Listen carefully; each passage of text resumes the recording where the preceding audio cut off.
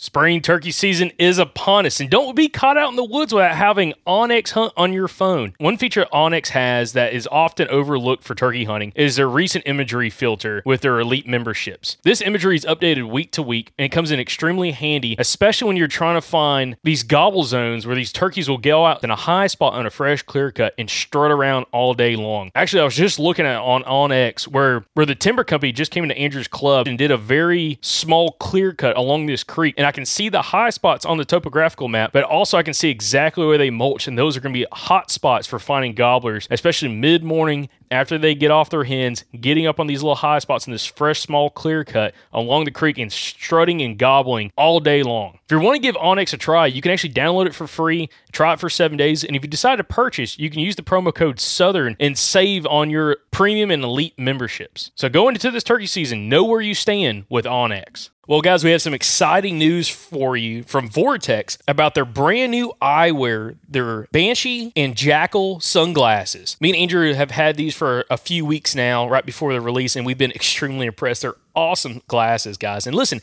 if you're needing some new sunglasses, not only do they have the VIP warranty, but they're tough as crap, guys.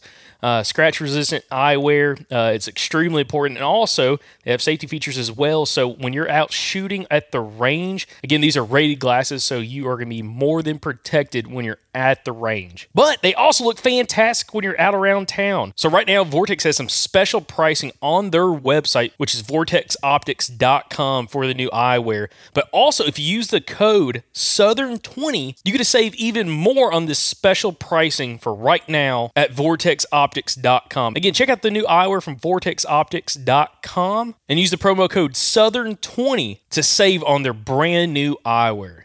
If you live in the Gulf Coast region, you need to find yourself at the Eco Wild Expo May 10th through the 12th in Mobile. It is the premier outdoor expo for the Gulf Coast region, and we're going to be there. We're going to have a booth. We're super excited about it. Can't wait to meet you guys that live down there. We absolutely love the Gulf Coast region, so to be a part of this show, we're super excited about. We're going to have past podcast guests there at our booth for you to talk to, guys who are relevant for your area, who you can talk to. You can pick their brain. You can joke with them, laugh with them, tell them your story, whatever you want to do. It's going to be an awesome time. We're already working on some past podcast guests, but hey, if you live in this area and you have a suggestion for someone you want to see at that show, write in and we'll see if we can get them. There's going to be all kinds of exhibitors at the show that are focused on hunting, fishing, conservation, and recreation. There's going to be activities for the whole family there. They got axe throwing, archery. They're going to have our podcast booth. And then for the kids, they got touch tanks, a honeybee exhibition, a raptor show, kids fishing tank, BB gun range, and a butterfly house. So you're going to love it. Your kids are going to love it. It's going to be an awesome time. So head on over to ecowildexpo.com to get more information on the show and to go ahead and grab your tickets. And hey, mark it on your calendar. May 10th through the 12th. Be there. We want to see you, and we're excited to talk to you. So we'll see you at the Eco Wild Expo this May 10th through the 12th at the Mobile Convention Center in Mobile, Alabama.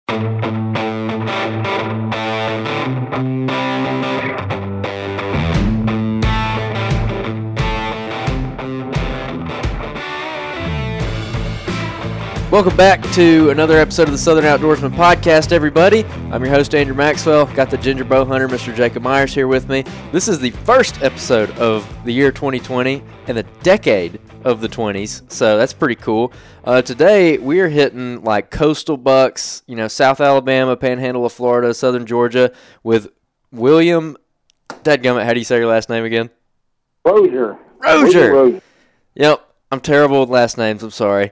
Yeah. So, William, why don't you tell us a little bit about yourself and where you're from, and we'll kind of get into this. I'm from the southern Georgia area, North Florida, pretty much right on the border near the Okefenokee Swamp.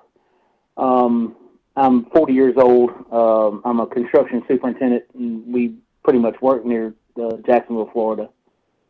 I've been hunting since I was 3 years old, literally shooting deer and turkeys out of my daddy's lap. So I've been in the game a pretty good while. Yeah. Jacob, how are you doing this decade? Doing excellent and really excited about this hunt. William, I gotta mention this. Really, what got this started is us kind of going into this weekend and having a guest kind of fall through. And I saw a post that you posted on one of the pages about this. Mid-February, I think it was the 8th through the 17th, hunt, muzzleloader hunt in Florida, kind of during the middle of the rut down there, and it really piqued my interest, and I had to reach out to you, man. I'm excited for us to kind of talk about that. I think one reason why I'm excited is because after at the end and after our deer season in Alabama closes. Pretty much everywhere else in the Southeast is going to be closed by the middle of that hunt. So it's a way somebody can really extend their season, hunt some, a little bit of running activity, but use their muzzler down there in Florida, and it doesn't cost an arm and a leg to do that trip. So, William, how long have you been doing that trip down there actually to hunt the Air Force Base and everything for this muzzleloader hunt? We started about 15 to 16 years ago. Same as y'all. We had a guy. We actually were hunting in Alabama, and was coming back through Georgia. I got some buddies that live in Jacksonville. That's where most of my friends are from. And we talked to this guy that hunted over there, and he said, "Yeah, it's just a management area in Florida that's open end of February."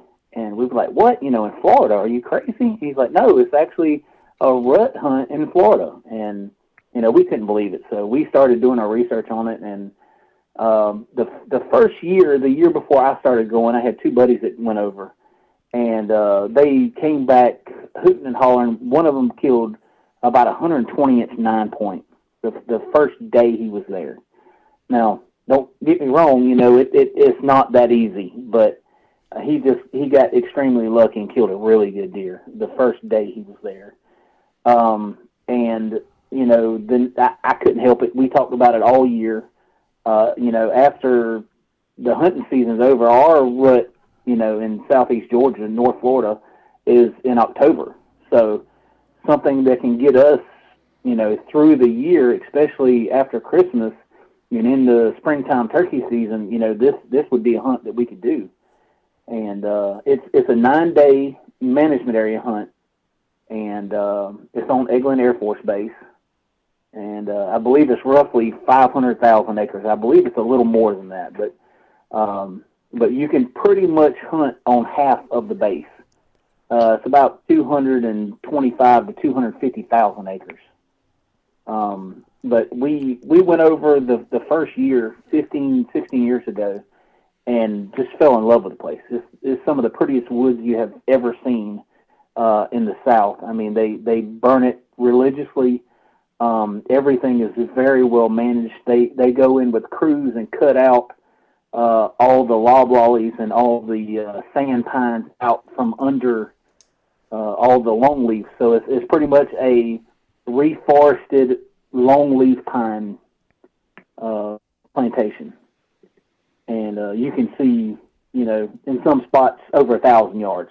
And, hunting with primitive weapons, either archery or muzzleloader, it gets pretty rough, trying to see that far.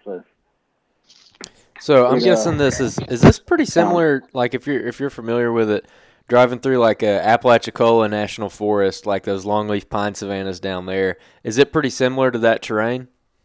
Yes, sir. There is, in Apalachicola, there's a little more swampy area to it. This is, it's all yellow sand. Everything is sand.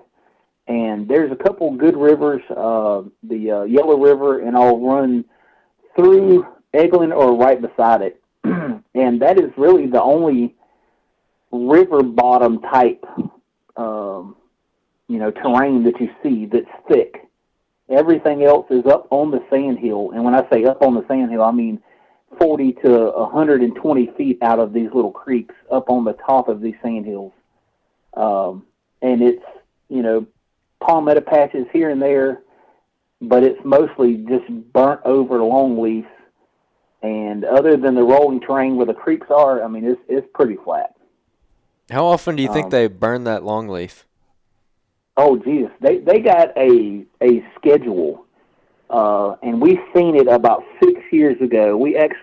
They were launching a missile off of one of the cruisers that were out in the Gulf, and they made every hunter, everybody that closed down. There's 3 main highways. They closed both of those down. One goes actually from Crestview all the way to Destin, and it's I-85.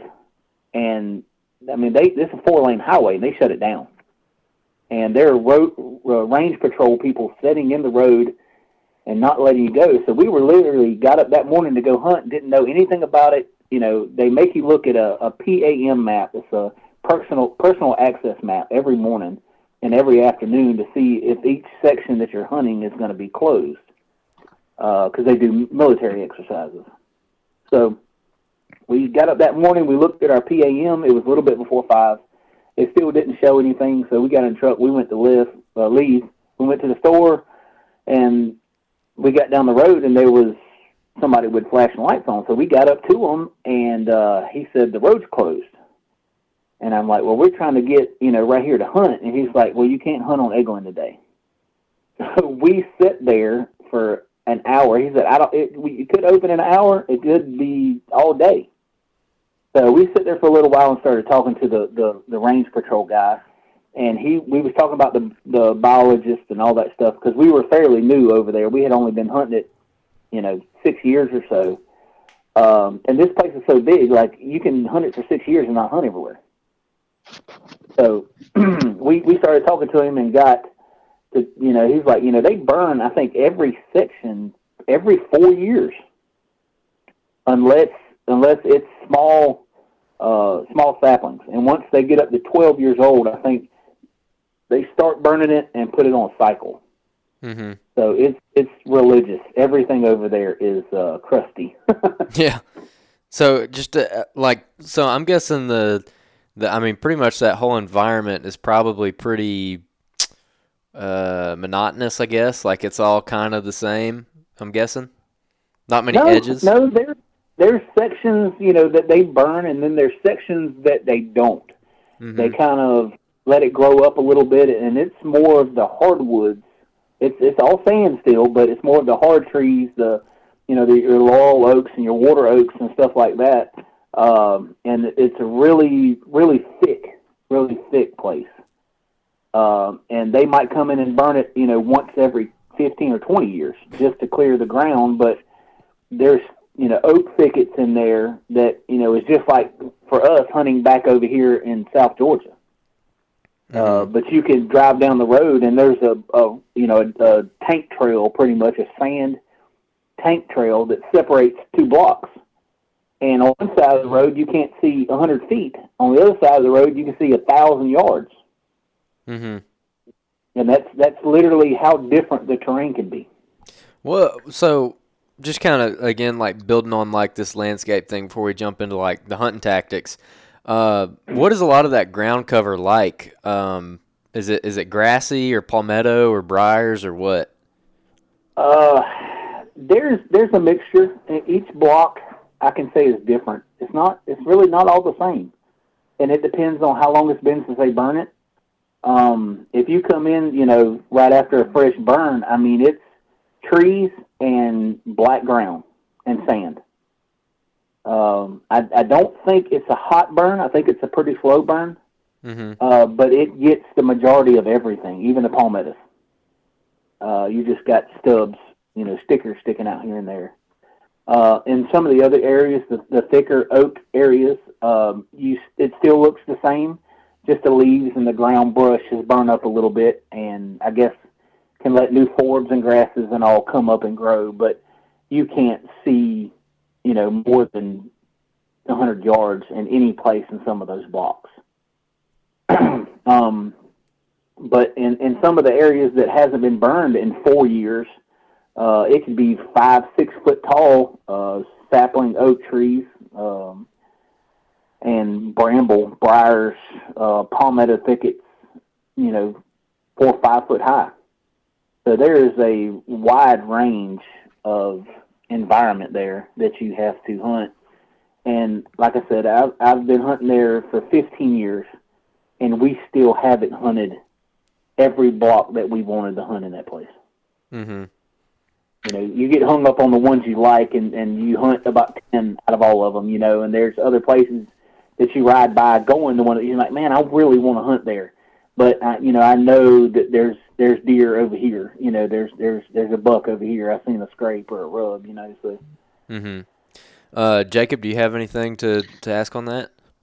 Well, not necessarily that. And I know this is going to be kind of a segue closer back to like, the beginning of the conversation.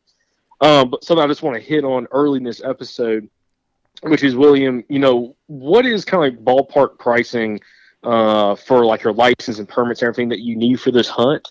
And kind of go back over like the dates and everything, and how do you go about like planning this trip? Are you there all 9 days, or what do you normally do?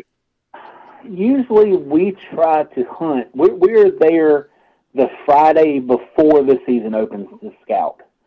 And when I say scout, I mean burn the dirt roads up to try to find where the most deer sign is, pretty much. And it's all sand roads. And this time of the year, you have cold fronts come through, so the roads are kind of wet. So you can get a really good idea of which block there's a lot of deer in. Mm-hmm. It's kind of hard because when you go over there and you hunt, it's not like hunting anywhere else you've hunted before. It might, you could ride down 10 roads and see 10 deer, or you could ride down one road and see 10 deer.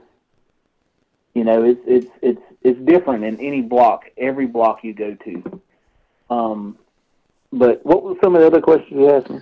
Yeah, for someone that says, they want to extend their season, kind of go back over the dates again of when this hunt is, and also like ballpark pricing for, your hunting license and your permits. Like, what are we looking at for possible, like a ballpark total? Okay, well, as far as dates, there's several dates that actually, there's 3 gun seasons, I think, and each one of those seasons, I think, are about a week or 2 weeks long. And I've hunted those, and I'm going to tell you right now, don't waste your time and go over there for any general gun season, because the bucks just don't move. You can see does for days, and you just will not see any bucks. I can't tell you why, but it just you see, you go to the check station, you might see one deer, one buck, the whole time you're there for 2 weeks. So those general gun seasons, to me, the people that are over there hunting and probably know their honey holes and where the deer are and all that stuff, and they have the best of luck. But if you're an out-of-state hunter going over there and you have no idea where you're going and all that, it's best not to go over there during a general gun season. And there's 3 of those, and they are spread out over the course of a regular Florida hunting season. And then you have a late primitive weapon season. I usually call it a muzzleloader season because we all use muzzleloaders when we go over there. Because we've tried to archery hunt over there, and it just does not work for us. But that is from, I believe, it's February the 8th through February the 17th. It's 9 days, I believe. And we are usually there the Friday before we go scout to kind of get our bearings, because generally we know the blocks and areas we like to go. So we just kind of drive around those and find out, where the deer are, if the deer are moving, if there's not any sign there, and we kind of spread out, because we go there in a group. There's usually between 10 and 15 people and going over there for ages, so we all kind of go over there and hunt together. So we all get a good idea where we're going to hunt and all that stuff, and we're there from that Friday before the season starts, usually through the next week, that Saturday, Sunday, and even into Monday. The Monday, I believe, is the President's Day, is the last day that Monday it's on, and that's the season closes. But usually we are gone by that Monday. Usually there's been so much pressure, so many people, so many deer killed, and usually the rut's starting to tail off a little bit. So we usually don't make it all 9 days. And plus, if you hunt as hard as we do, excuse me, I don't think you can stand 9 days straight of that kind of hunting. So, because, we usually pack our lunch to our stand with us. We leave, at 4 o'clock in the morning. You got to be off of most of the management units by a certain time, and it's usually right at dark. So you got to be out of your tree before dark. You got to get to your truck, which is usually, if you're a walker, mile or two, maybe 3 miles away. So you got to get to your vehicle and then drive the umpteen miles back to the check station. And then, we all gather, we eat somewhere together, and we go back to the hotel room, crash, take showers. We're up again the next morning at, 3:30, 4:30, and we're back at it again. And, by the time you get 7-8 days of that, you're pretty wore out. But kind of going into some of the pricing, there's two different setups for Eglin. One is it's run kind of by the state and it's owned by the government. So you need all of your Florida state hunting stamps, and usually both of them combined is usually between $150 and $175. The actual Eglin permit that's included in this is about $25, and that's for a 7-day hunt. So usually that's what we get, and usually we're gone by then. So, but there is a $55 permit from Eglin that you can go all year round. You can turkey hunt, you can deer hunt during gun season, you can do everything. And but I've done it. I've turkey hunted over there. Turkey hunting is actually fun. It's pressured. Birds don't gobble much, but it's fun hunting. But to me, it's just not worth the $55 on top of your Florida fees to be able to hunt it all year, especially that general gun season, because you don't see the deer at all. So, gotcha. Well, no, I was gonna say that. Well, that's kind of interesting, just because the pricing is not super crazy. To do an out-of-state trip, because you are a non-resident coming from South Georgia. So it's not, really, really expensive. And then also, you're getting in, a late season hunt that, at that time of the year, I don't think there's any other season other than Arkansas that's still in at that time. Arkansas goes to like the end of February, and they're crazy as heck. To all of our Arkansas listeners up there. But that's just really cool because you can kind of extend that season. And you're talking about staying in a hotel, so I'm guessing that there's pretty decent accommodations, whether you're in a camp or if you're staying in a hotel close by. I have a wife that likes nice things. These accommodations in this little town really don't fit her. Okay. There's some average, I would say, 2-star hotels, and then there's some that are very cheap. We'll put it that way. Mm-hmm. And usually that's what we used to do. It used to be all guys until a couple of our wives started hunting, and my wife loved to hunt. So she started going with us, so we had to move up a little bit. But it's still not horrible. It's $50 a night, and usually we get a room with 2 beds in it. And we have, they're queen beds, so we have usually somebody splits the room with you. So, $50 a night, you cut all that in half, it's really not that bad for a hot shower and a bed to lay on, Mm-hmm. Yeah, and that could definitely make or break a trip, too, because it's nice to come back to a decent bed and a hot shower, especially after you've been hunting for a few days.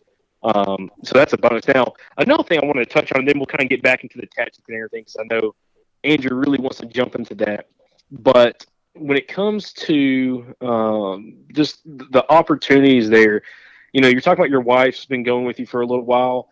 What was like your success kind of early on? Like, did it take you a few years to kind of start having success on this hunt?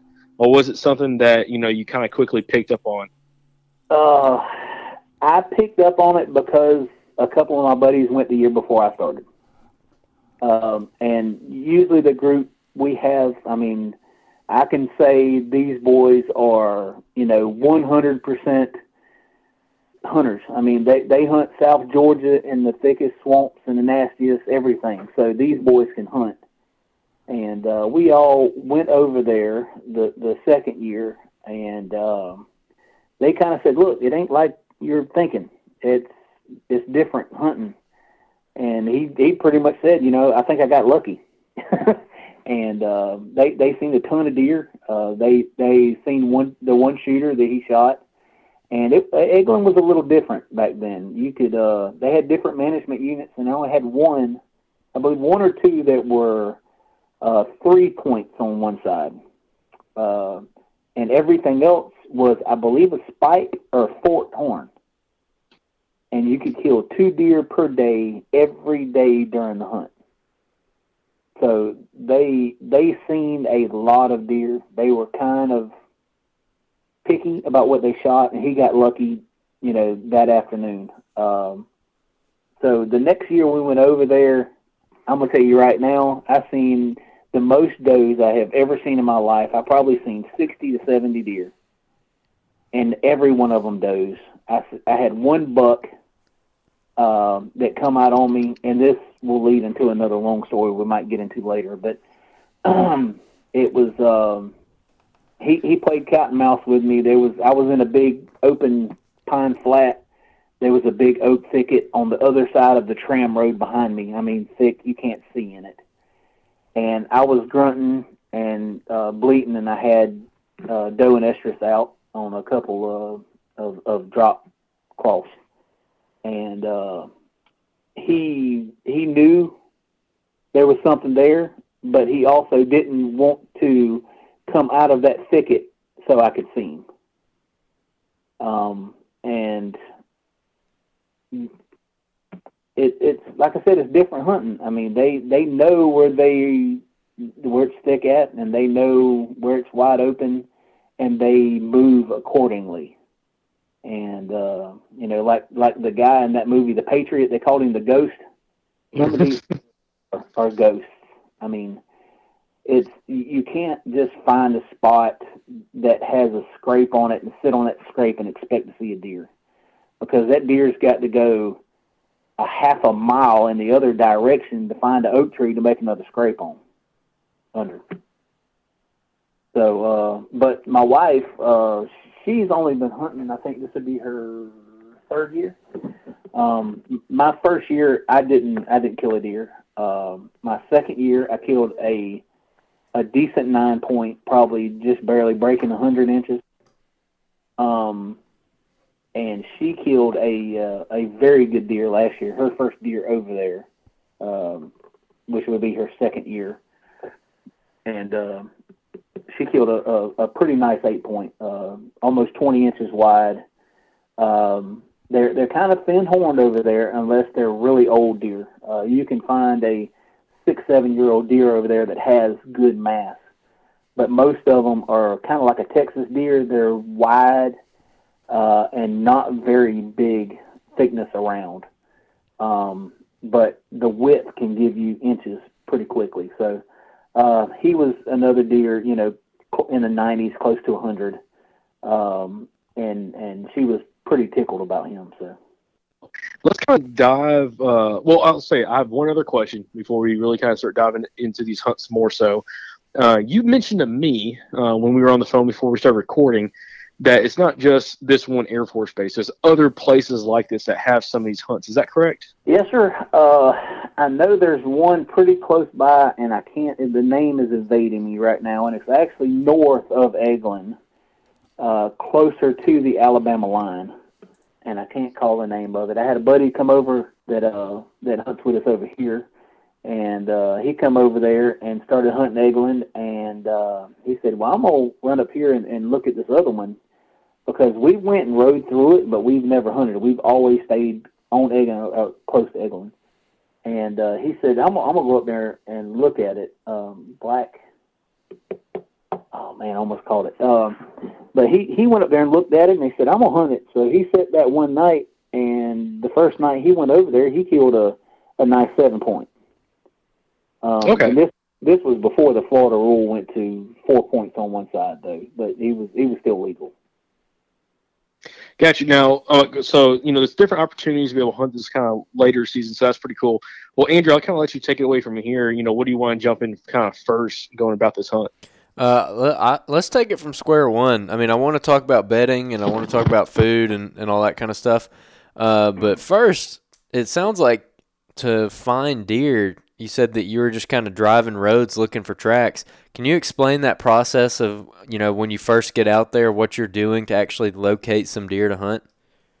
Well, this actually started because 90% of us over here, and I don't think y'all can do it anymore in Alabama, but we dog hunt.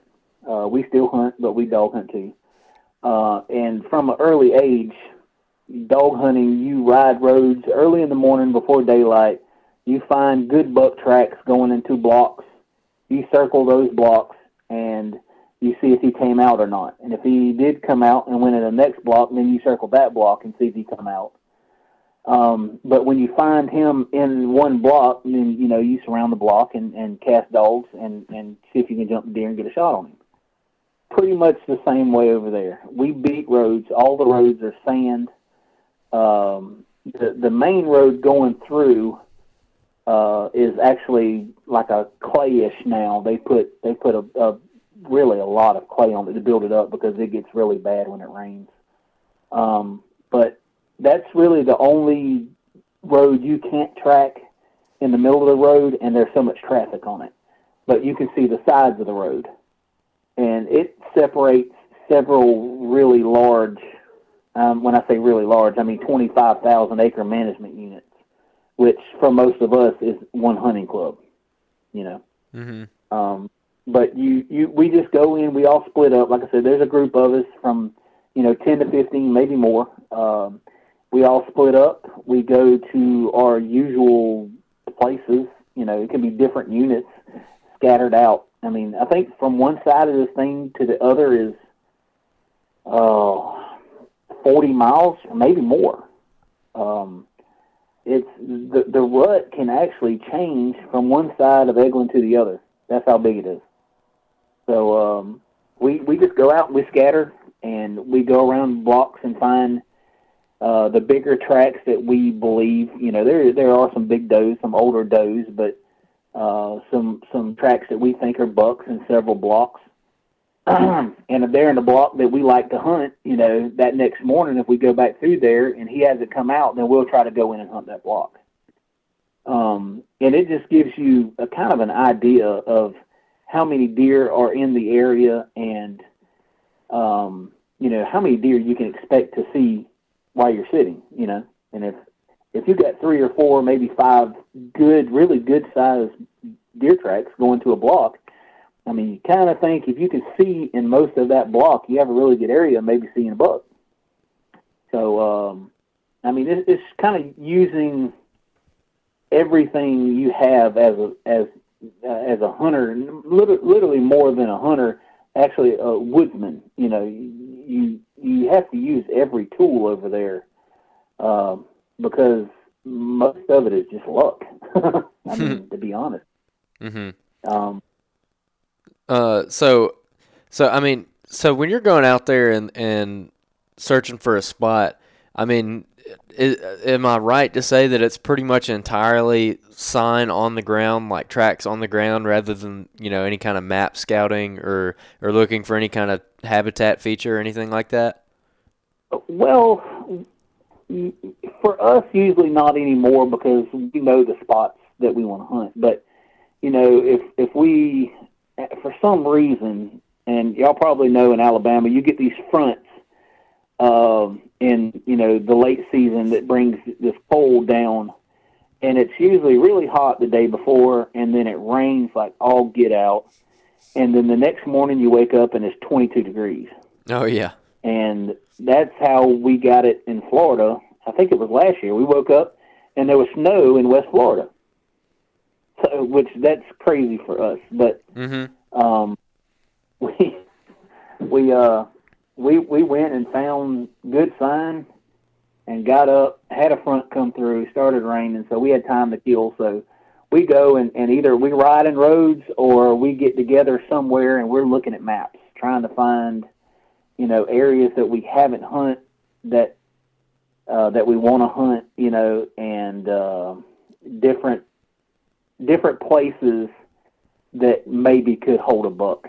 I would say that may be the only thing that you could use over there that, most people use to hunt, bigger bucks with is thickets. There are some thickets. They're scattered. They're not plentiful. And, you might have one per block. You might have none per block. You might have 4 per block. So you might, say, hey, there's 4 thickets on this block, so let's go hunt it. Maybe there's a deer in there. So you get in there, you find some sign, and, keep remembering you have primitive weapons. You have a stick and string, or you have muzzleloader. So you find one thicket that you want to hunt that you got deer signs going in and out of, or this block, and you set up on it, and 500 yards away, downwind of you, you see the buck come out the thicket that you should have been hunting, and has smelled you and is across the road and gone. So it's a big game of luck. It really is. Yeah. So you mentioned thickets. I kind of want to hit on that. Do you see any kind of consistency with bedding within those thickets? I mean, are deer kind of gravitating towards those to bed, or do they just kind of do other stuff when they're bedding? I've seen both, and all the time. It's not one set thing. Like I told Jacob earlier, I've seen them bed down 50 yards in front of me and lay there all day in a wide open pine flat. And then I've sat on a thicket and watched 30 deer funnel from all different areas of a big pine flat into this one thicket. But none of those were bucks. I've sat on other thickets to where I've seen 5 or 6 deer, and every one of them were bucks, maybe not shooters. I mean, literally, it's luck. You can get yourself there and raise your chances, but I don't believe you really ever get over 50%. But because there's so many deer, because it's the rut, because there's deer chasing, and the amount of deer, then you really have a good shot at killing a buck.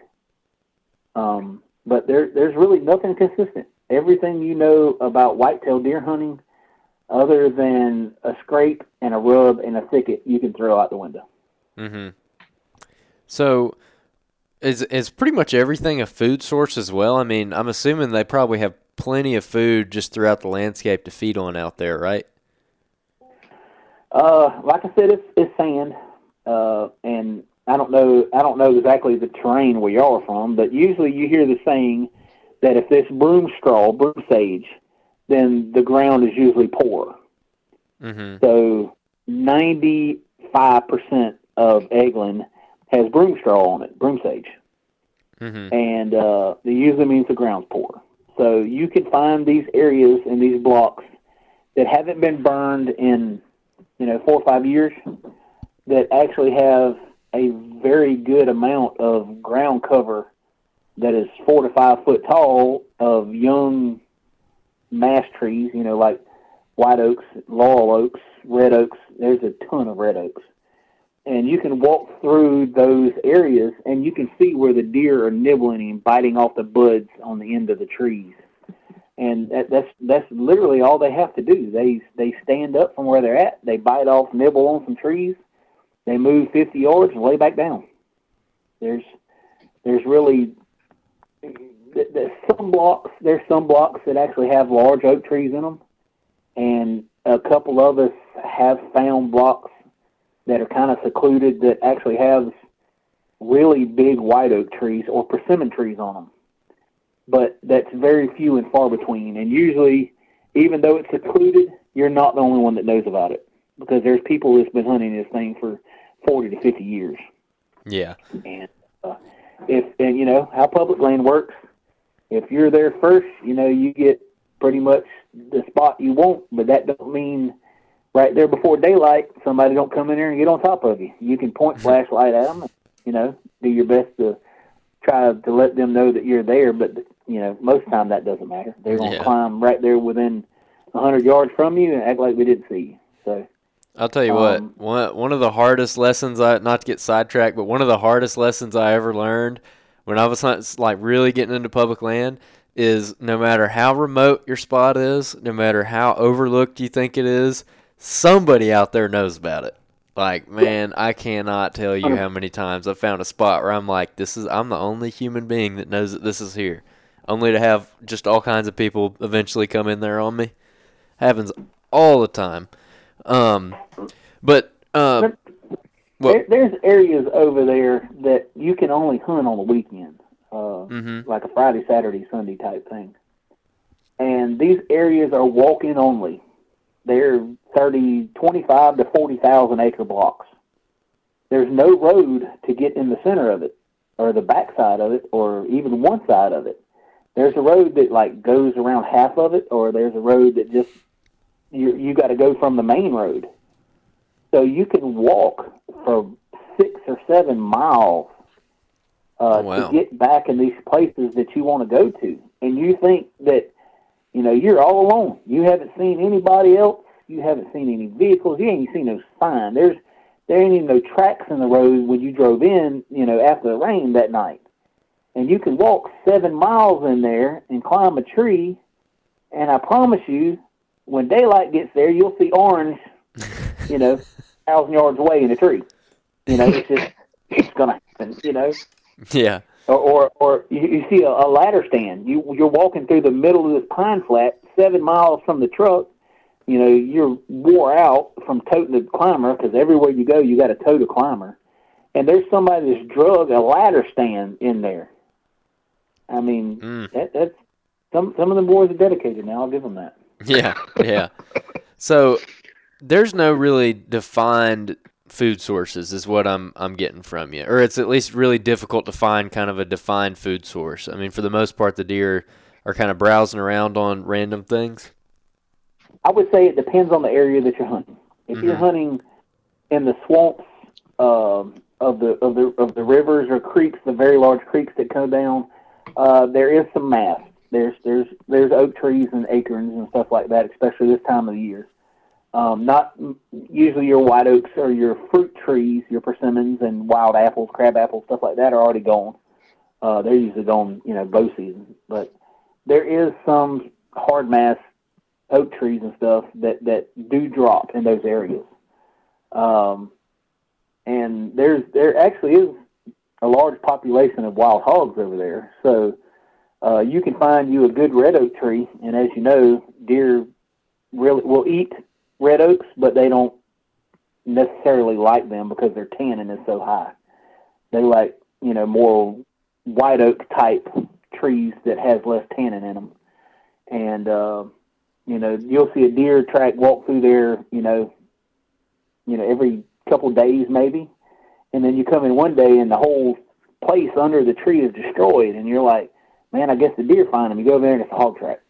So they all kind of compete for food, as you know, and you can find something good one day and the next day it's gone. So I literally, everybody I talk to, it's all about luck. But because there's so many deer over there, you have a good chance of killing a buck. So yeah. How many?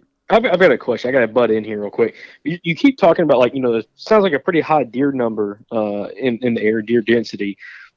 Just kind of give us what's a ballpark if you're going to go hunt a spot that you've been scouting, there's some deer in there. I mean, what's a ballpark figure you might see in a day on one of your better spots? I mean, it's literally. I mean, you go back to actually trying the deer hunt here. Weather fronts, how hot, how cold is it? And if you're sitting on a food source or you've actually found some buck sign that you're trying to hunt some way, or you're sitting next to a thicket, there's really, it all depends on what the area is that you're hunting. I mean, you could sit all day and not see a deer. I've did that. I've sat all day over there, which is not very rarely, but it is very rarely. I've sat all day and not seen a deer. And there's days that we've sat 2 or 3 hours in the morning because there's a really bad storm coming, And, before the storm gets there, we've seen 30 deer.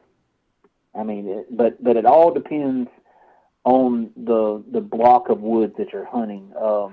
When I was talking to Jacob earlier, where I made a post on Facebook, I posted a video on there, and literally I'm in an area that was burnt maybe a month, 2 months before we got there. So, general gun season probably. And the forbs on the ground, the grasses and forbs and everything are just starting to sprout. They're about 3 inches tall. And this place looks kind of like a cow pasture with trees in it. And there's deer tracks everywhere. So I go in and I find me a spot to hunt. Literally, there's absolutely no buck sign. I'm hunting this on pure food source, trying to deer hunt deer like we do everywhere else in the United States and not this place. So we went in there. There was 3 of us to hunt this block. There's probably 4,000 acres, and all of it's burnt, the whole place. And within 20 minutes, I had 8 or 9 deer, does, in one group, one wad, single file line, coming through the woods, and literally almost come under my tree. They're about 20 yards to my left. One doe kind of turns and comes toward me, and again, we have muzzle loaders. It's wide open, so you're shooting deer at 100, 150 yards. So you're not worried about a deer that's right on top of you, pretty much. Because if it's a shooter, you're going to shoot him, and you ain't worried about it. She made a turn at 20 yards and spotted me 40 foot up in this pine tree with absolutely no cover. Didn't blow, didn't kind of backed up a couple steps and went with the rest of the deer, kept looking at me as she walked, and they pretty much walked on. But that was 9 deer in one group. No bucks, all of those, and ranging from 1-year-old fawns, 1-year-old yearlings, all the way up to grown, mature, flop-eared 6-7-year-old does.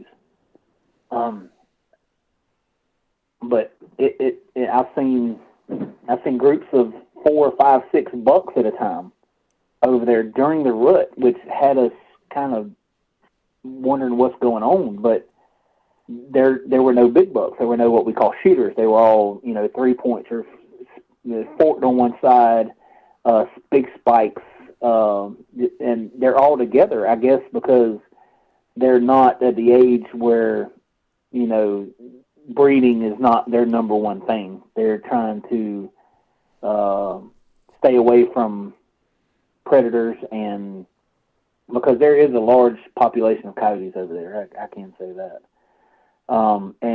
But just a group of 6 to 8 bucks in an area that ruts really hard is kind of weird when you see it. But I have seen that over there also. So I go back to it depends on the block you're in at the time. It really does. Which is really cool. I told you this when I first talked to you. Everything you're telling me about this hunt is extremely fascinating because it's nothing like anything I've ever hunted in my entire life. I have absolutely no experience when it comes to hunting stuff that you're talking about, which gets my ears perked up because I'm like, dude, this sounds like a cool hunt to experience myself, especially once our season goes out on the 10th. Freaking head south and hunt, for a few days down there, I think would be a really cool trip. Now, a question I want to ask you is, the first year you came down, you had some intel from one of your buddies or a couple of your buddies that had hunted there before. What was like the biggest kind of aha moment for you when you first started hunting down there? Like, what was the first thing that you started doing that you're like, okay, I can kind of find deer doing X, Y, Z? Was it riding the roads or what? Like, what was that first thing you started doing that you're like, okay, I can start locating deer like that? Well, my first aha moment is when we turned out of Crestview and went into one of the management units, and you could see 1,000 yards in any direction and just wide open. And you're like, oh man, you can see a deer coming forever. So, you can just go climb a tree out here and see a deer. No, not really. So you go in these blocks, and I was thinking the way a southern Georgia deer hunter thinks. I'm going to find me some rubs and scrapes. I'm going to find me some buck sign. So we go over there, and he's like, I hunted this block last year. Let's go in here and scout the day before, and let's see if we can find some buck sign. And we went in there. We found buck sign. We sat on that sign. Me and him sat on that sign with perfect wind for 3 days and didn't see a deer. Not one deer. Come in every morning. The scrapes are cleaned out. Fresh rubs, but they're doing it at night. So we were like, okay, let's move. And where are they bedded at? Let's get between where they're bedded at and where the scrape line goes. Where does this scrape line tell us that this deer is coming and going from? Well, we started looking for the other scrapes or the other rubs, and there was none in this block.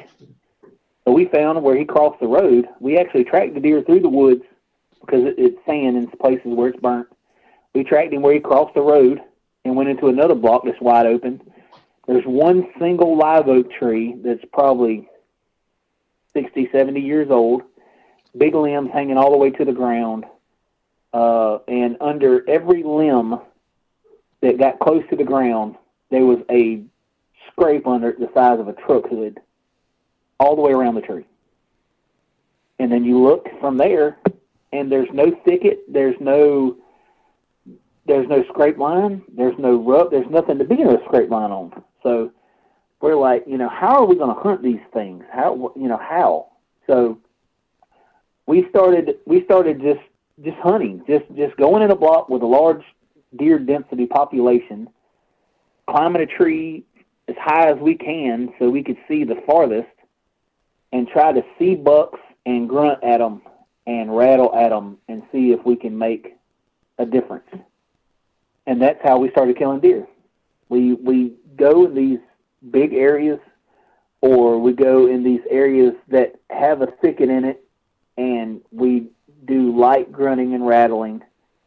And, by the time you're leaving there, it went from light to pretty heavy grunting and rattling.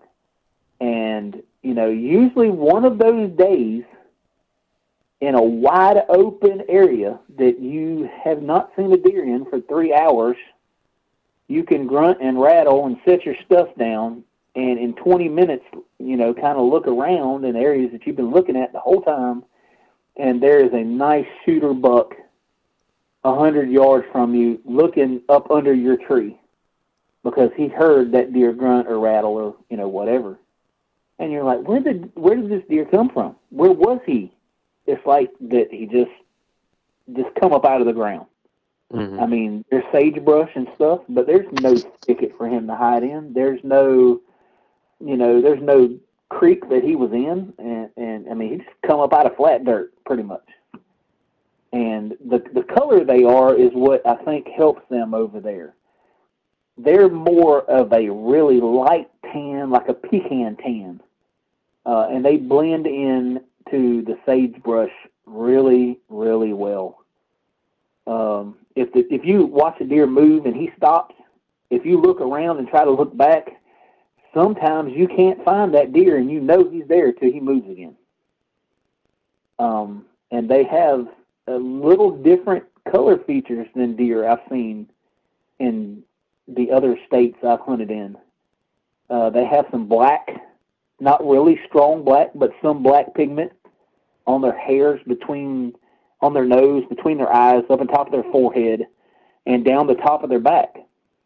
So again, I don't know if that's when they lay down on all fours, that they kind of blend into the burnt surroundings. And that's something that they've, changed metabolically over time, evolved into.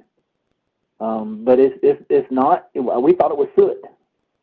We talked to biologists, and we killed deer, and you can't rub it off. It's actually black hairs on the deer. So they have the tools they need to stay hidden from you. That is 100% positive. Now, one thing that you mentioned that really has my kind of piqued my interest is you talking about calling. and seems like you're calling quite a bit and having success calling. Is that something that y'all try to do every year now and have success doing so? Is this calling down there?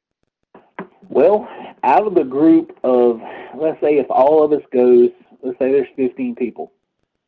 Usually in that group, you have some of the people that can't break the mindset of where we live at over here and how the rut works here. So over here, if you rattle or you grunt, if you grunt lightly, you may get away with it.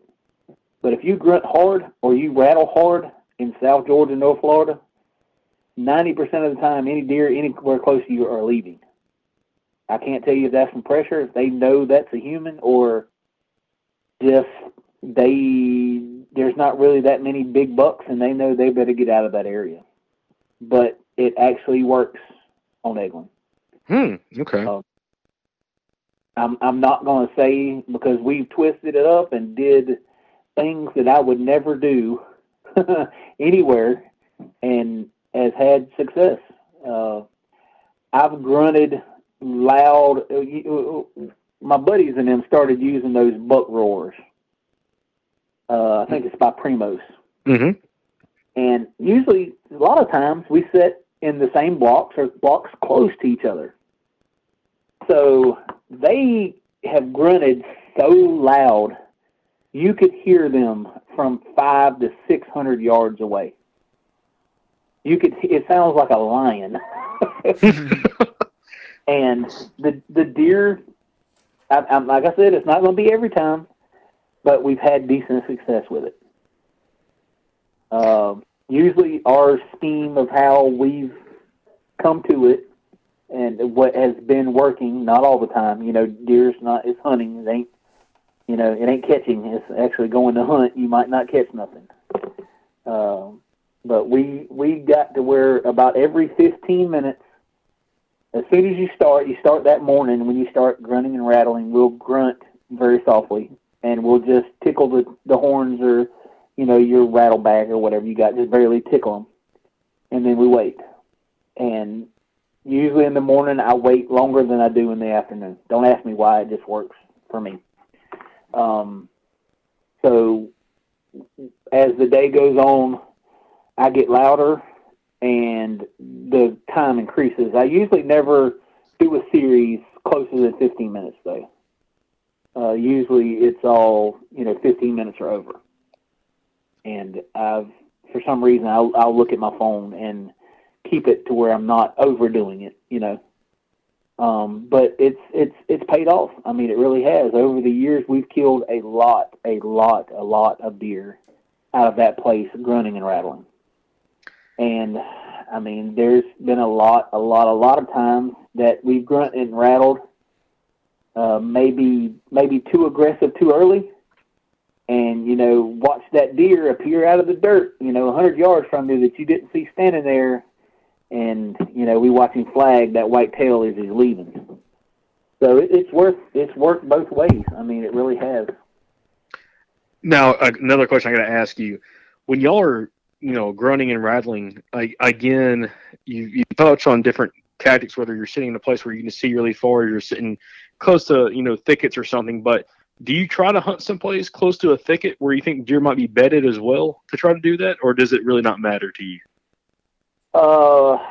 It all depends. There's a lot of factors. There's really a lot of factors you go over there with, and I can't tell you that in a straight answer. I really can't, because when I go over there for the 7 to 9 days we hunt, I hunt every different way I can. If I'm not successful, I'll hunt thickets.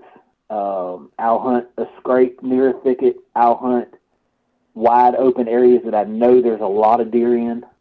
I'll hunt thicker areas. That's actually where I killed my 8-point from last year, was for one of the thicker areas, oak trees with some longleaf in them that hasn't been burnt in a really long time. I would say 15 to 20 years, because there's 20-foot oak trees in there, and they're everywhere.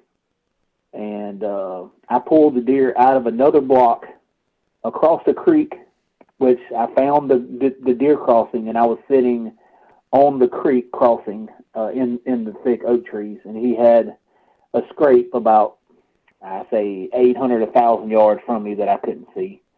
And I got in that morning early, and the day before, actually, me and my wife were sitting in the same block, same area, and she had 2 bucks fighting within 50 yards of her. And she said that she has never heard anything like that. I mean, literally, you would see, it sounded like lions roaring, like, at each other. And, I mean, just an all-out brawl. And she was texting me on the phone. She's like, oh, my God. I don't know what this is. I think it's deer, but they're hollering. And I'm like, what do you mean they're hollering?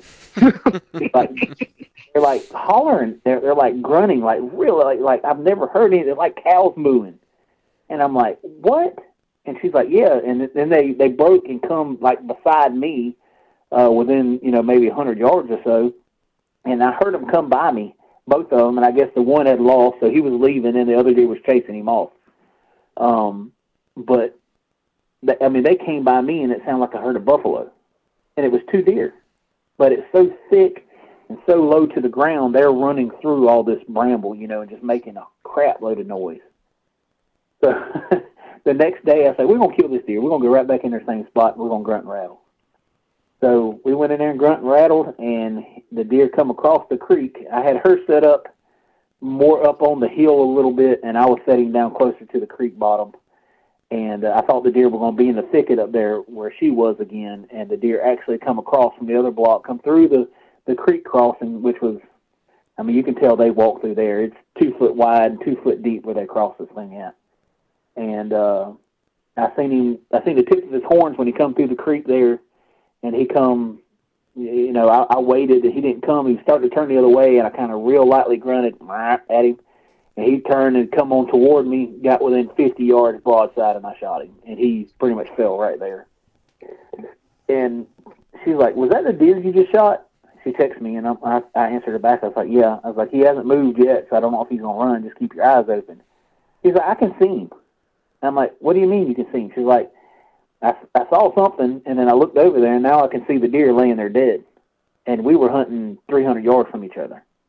But she just had a good line of sight right where the deer fell. And I was like, I can't see him. I can see the top of his horn, the top of his back or something, but I know right there where he fell. If he left there, he was crawling off. So, but I killed a decent 8-point last year. And something else I will add, if you go hunt Eglin, get you a deer cart, because you're going to need it.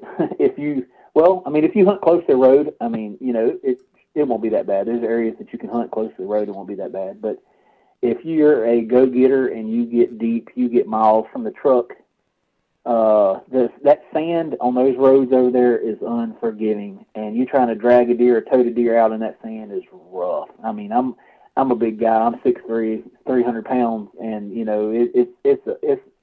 it's a hassle toting some of those deer or dragging some of those deer that 130, 140 pounds at the absolute most. Through sugar sand.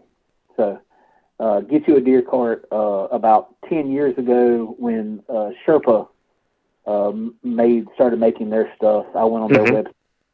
Sir?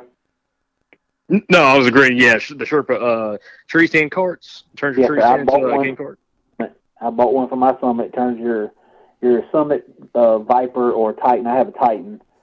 Turns your Summit Climber into a game cart, and you can strap everything together and tote it in with you and tote it out with you.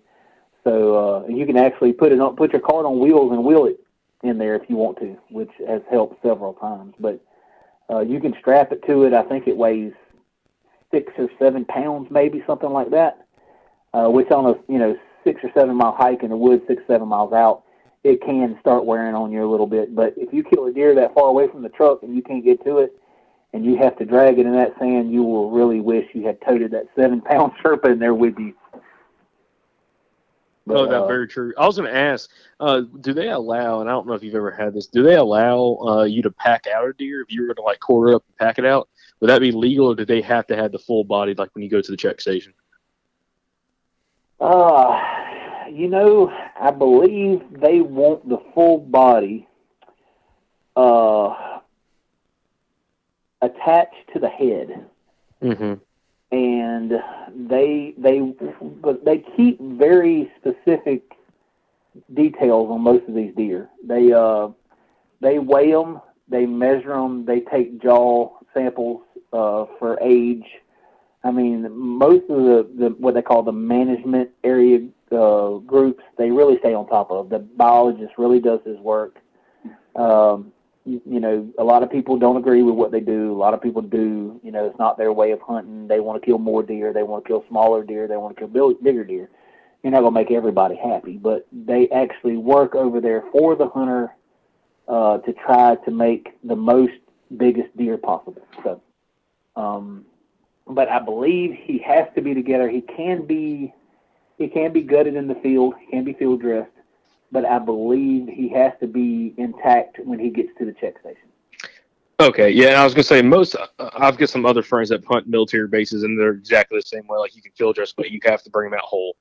I think that there is management areas, management sections of Eglin that are not managed like some of the other. They're not actually management units, as they call them. Mm-hmm.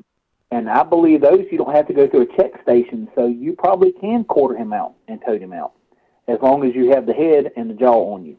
Mm-hmm. If the game warden, checks you, you got to have the head and the jaw for that meat. Mm-hmm. And that's kind of the worst thing that goes on with us over there, because we got 15 people, and usually we kill. I'm saying most of us usually kill bucks. Maybe one person to kill two, maybe three won't kill any, when we go over there. So we have a pretty good bit of deer, deer meat and all. So usually we leave coolers in the hotel rooms with ice on them. But the deer head, you don't want to leave in a hotel room. So the deer is usually riding around with you in a truck, and so probably 2 or 3 of the days is going to be quite warm, usually.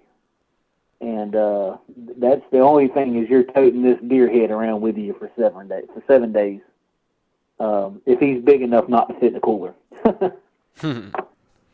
So that is one of the downsides. One thing I got to ask about here is there anything down there that you've used that really, you mentioned a creek crossing, but is there anything down there that you use to really funnel deer, or at least, persuade deer to move past a certain point when you're trying to find an actual spot to set up? No, sir. No, sir, not at all. I've tried funnels. I've tried areas that are clear cut. I mean, literally, they've come in and cut every tree into place, and they've left a strand of trees in the center of it that goes from one block to the other. And you go in, and it's absolutely ate up with deer sign back and forth, but those deer are just not using it in the daytime. Mm-hmm. We have a lot of luck using creek crossings or hunting on. I wish I could get you to see it, visualize it. Just think of a big sand flat that has palmettos and stuff growing on it, a lot of underbrush like broom straw and stuff. The top of the hill on each side, at the top of the creek, I say top of the creek, the mouth of the creek, I guess, from one side to the other is probably 300, 400 feet wide. And it drops off at about a 4-to-1 angle for 100 to 150 feet to a clear spring water creek that is about 4 foot wide. Mm-hmm. And there's scattered pine trees, longleaf pines, scattered everywhere, and you can see every bit of both sides of the creek. As you're walking and scouting, we go through, walk down into the creeks, and right at the bottom of the creek, there's usually a trail within just a couple feet off of the creek where they walk long ways with the creek. About 40 feet up, 40 yards up, about not quite a quarter of the way up the slope, there's a good crossing going along the creek, and all those kind of run together with other trails crossing in creek crossings. And then there's trails coming off of the flat woods, the flat part up there, kind of coming down into the creeks. And you can usually see those trails because they're pretty rare, pretty mostly used. In a climber, you can see, a big long sand line of where the deer have pretty much killed everything in that little trail, a foot and a half wide, 2 feet deep, kind of like a cow trail. And those work fairly well.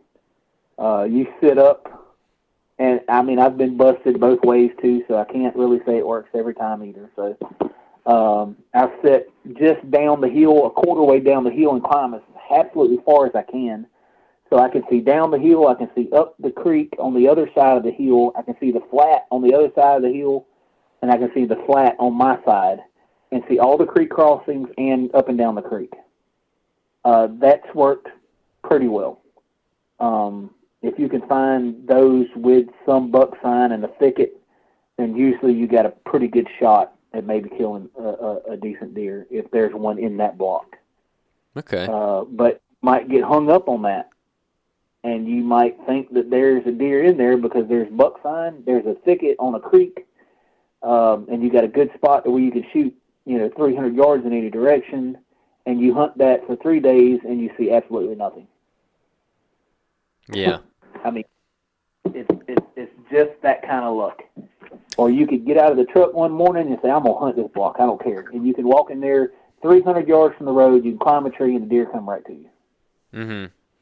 Well, so we're getting a little bit over an hour here, so we'll wrap this thing up pretty soon. But one of my last questions would be, what is the biggest mistake you see people make trying to hunt this place? Oh, biggest mistake. I would say not doing any scouting or finding areas that have a lot of people in them and trying to hunt those same blocks.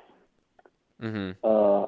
I mean, as far as I can say, if you can and you're willing, leave the road and put your foot travel in, put your time in, wear some boot leather, and find you a spot away from the road that has a good thicket, that has some buck sign, and maybe you'll get lucky. Jacob, you got anything? Man, you kind of took my. I was going to ask, what would be a piece of advice for someone wanting to try to do this trip, because this is definitely sounds like something right up my alley to be able to try to get in one last good deer hunt before turkey season comes in. Which I know, William, you talked about that. It's like your last hoorah before turkey season. When it comes to like planning that trip, is there any piece of advice you'd give to somebody when it comes to this planning the trip and making it happen? Whether trying to invite other guys to come down or going solo? Number one, you think it's Florida, but you better bring some clothes. Because I don't know if it's just on the Gulf there or what, the wind hardly ever quits blowing. And there's some days that it can be in the 20s, and the wind's blowing 30 miles an hour, and you have 4 or 5 layers on, and you're 30 foot up a tree freezing to death. And you're like, this is Florida. This shouldn't be like that. But I would definitely overpack. I would take things that you don't think you would need. My number one thing I take every year is a tree stand umbrella. Because it seems like every year we go over there, we have 1 or even 2 of these fronts that come through to where it rains almost all day, and we don't want to sit in a hotel room. We want to go hunt. It's not bad storms, it's just a hard, steady rain all day. And, we bring ponchos, and that tree stand umbrella has saved me plenty of times.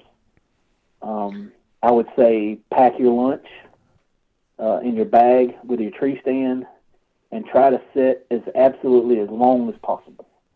Because most of the time that you go to get out the tree to go eat lunch is when these deer are running does, or usually right in the middle of the day over there.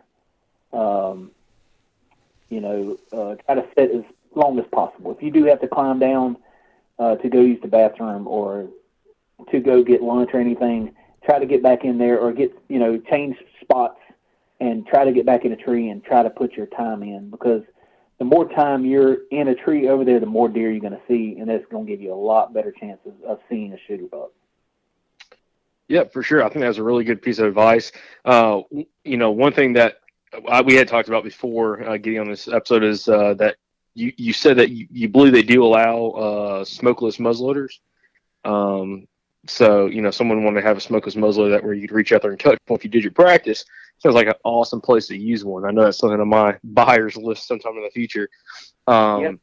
I would check to make sure. I believe they are legal, but I would look at the Florida standard, because I think I've heard of people that's actually used them over there, but don't take my word as gospel. Check the Florida regulations and the Eglin regulation, because they're not exactly the same. Gotcha. Do use the smokeless muzzleloader over there. I would check on those. Mm-hmm. Okay, perfect. And also, one very last thing I want to hit on, because you just mentioned it. How often, when you're hunting out there, you're talking like midday movement, from all the bucks that you've killed out there, and the guys that you go with every year, how often are y'all killing deer midday compared to like mornings or afternoon? A lot. A lot. I mean, you can't nail it down to a time to be in the stand. I mean, usually everywhere else you want to be in the stand at 7 a.m. and you want to be in the stand right at dark. Over there during the rut, it's all day. He could be there at 9:30. He could be there at 12. He could be there at 2:30.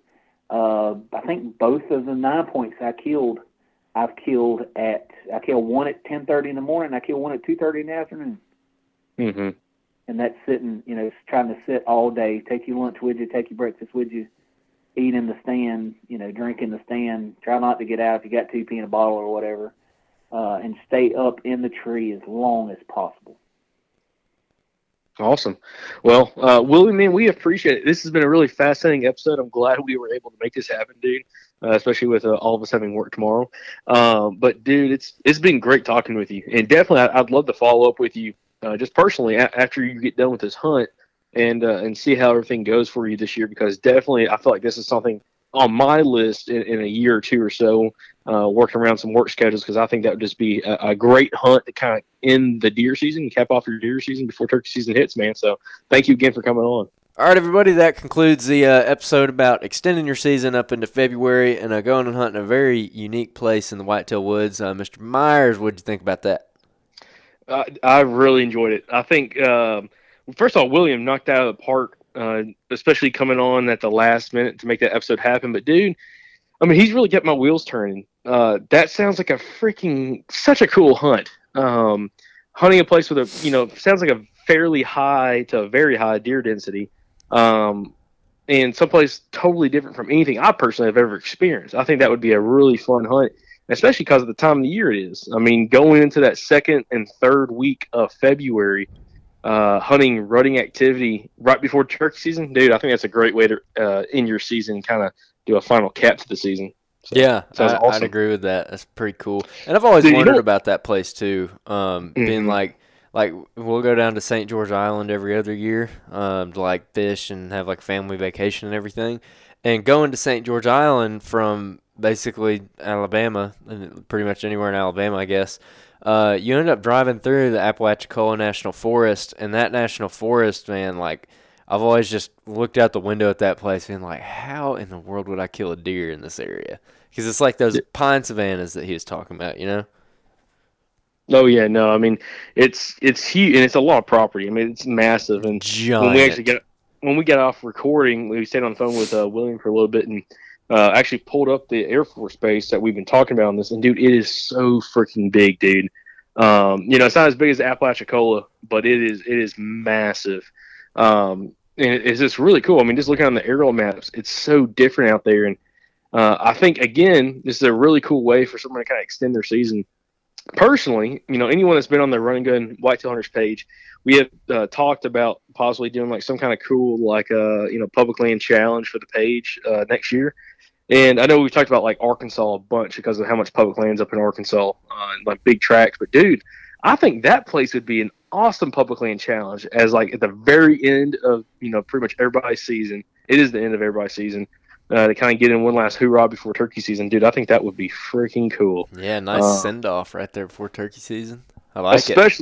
Especially if I can double check on the regs, and if they allow a smokeless muzzleloader, I would love to have one for that hunt, dude. I think it would be a perfect setup for that place, especially since how open it is.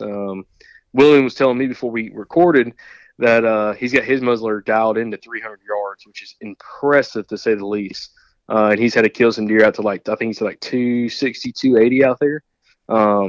So, you got to be able to touch one if you can because of how far you can see. But, dude, again, it was really exciting. I mean, that whole hunt and kind of talking about how he uses calling out there, which definitely was not something I thought he was going to talk about. He brought that up. I was like, whoa. Hold on a second. We got to hit on that. Yeah. Yeah, I'm going to try and do some calling tomorrow probably. Oh, hello. Yeah. Awesome. Well, let's kind of an update. What else we got kind of going on? I guess, well, this will be the last podcast that would drop before ATA. We got ATA later this week. Unfortunately, this year compared to last year, well, I say unfortunately, probably the buyers and everybody else enjoys it.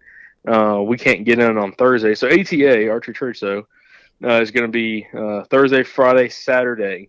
And last year, media, everybody could go all 3 days. Well, this year they decided to do a buyer's day, which is Thursday.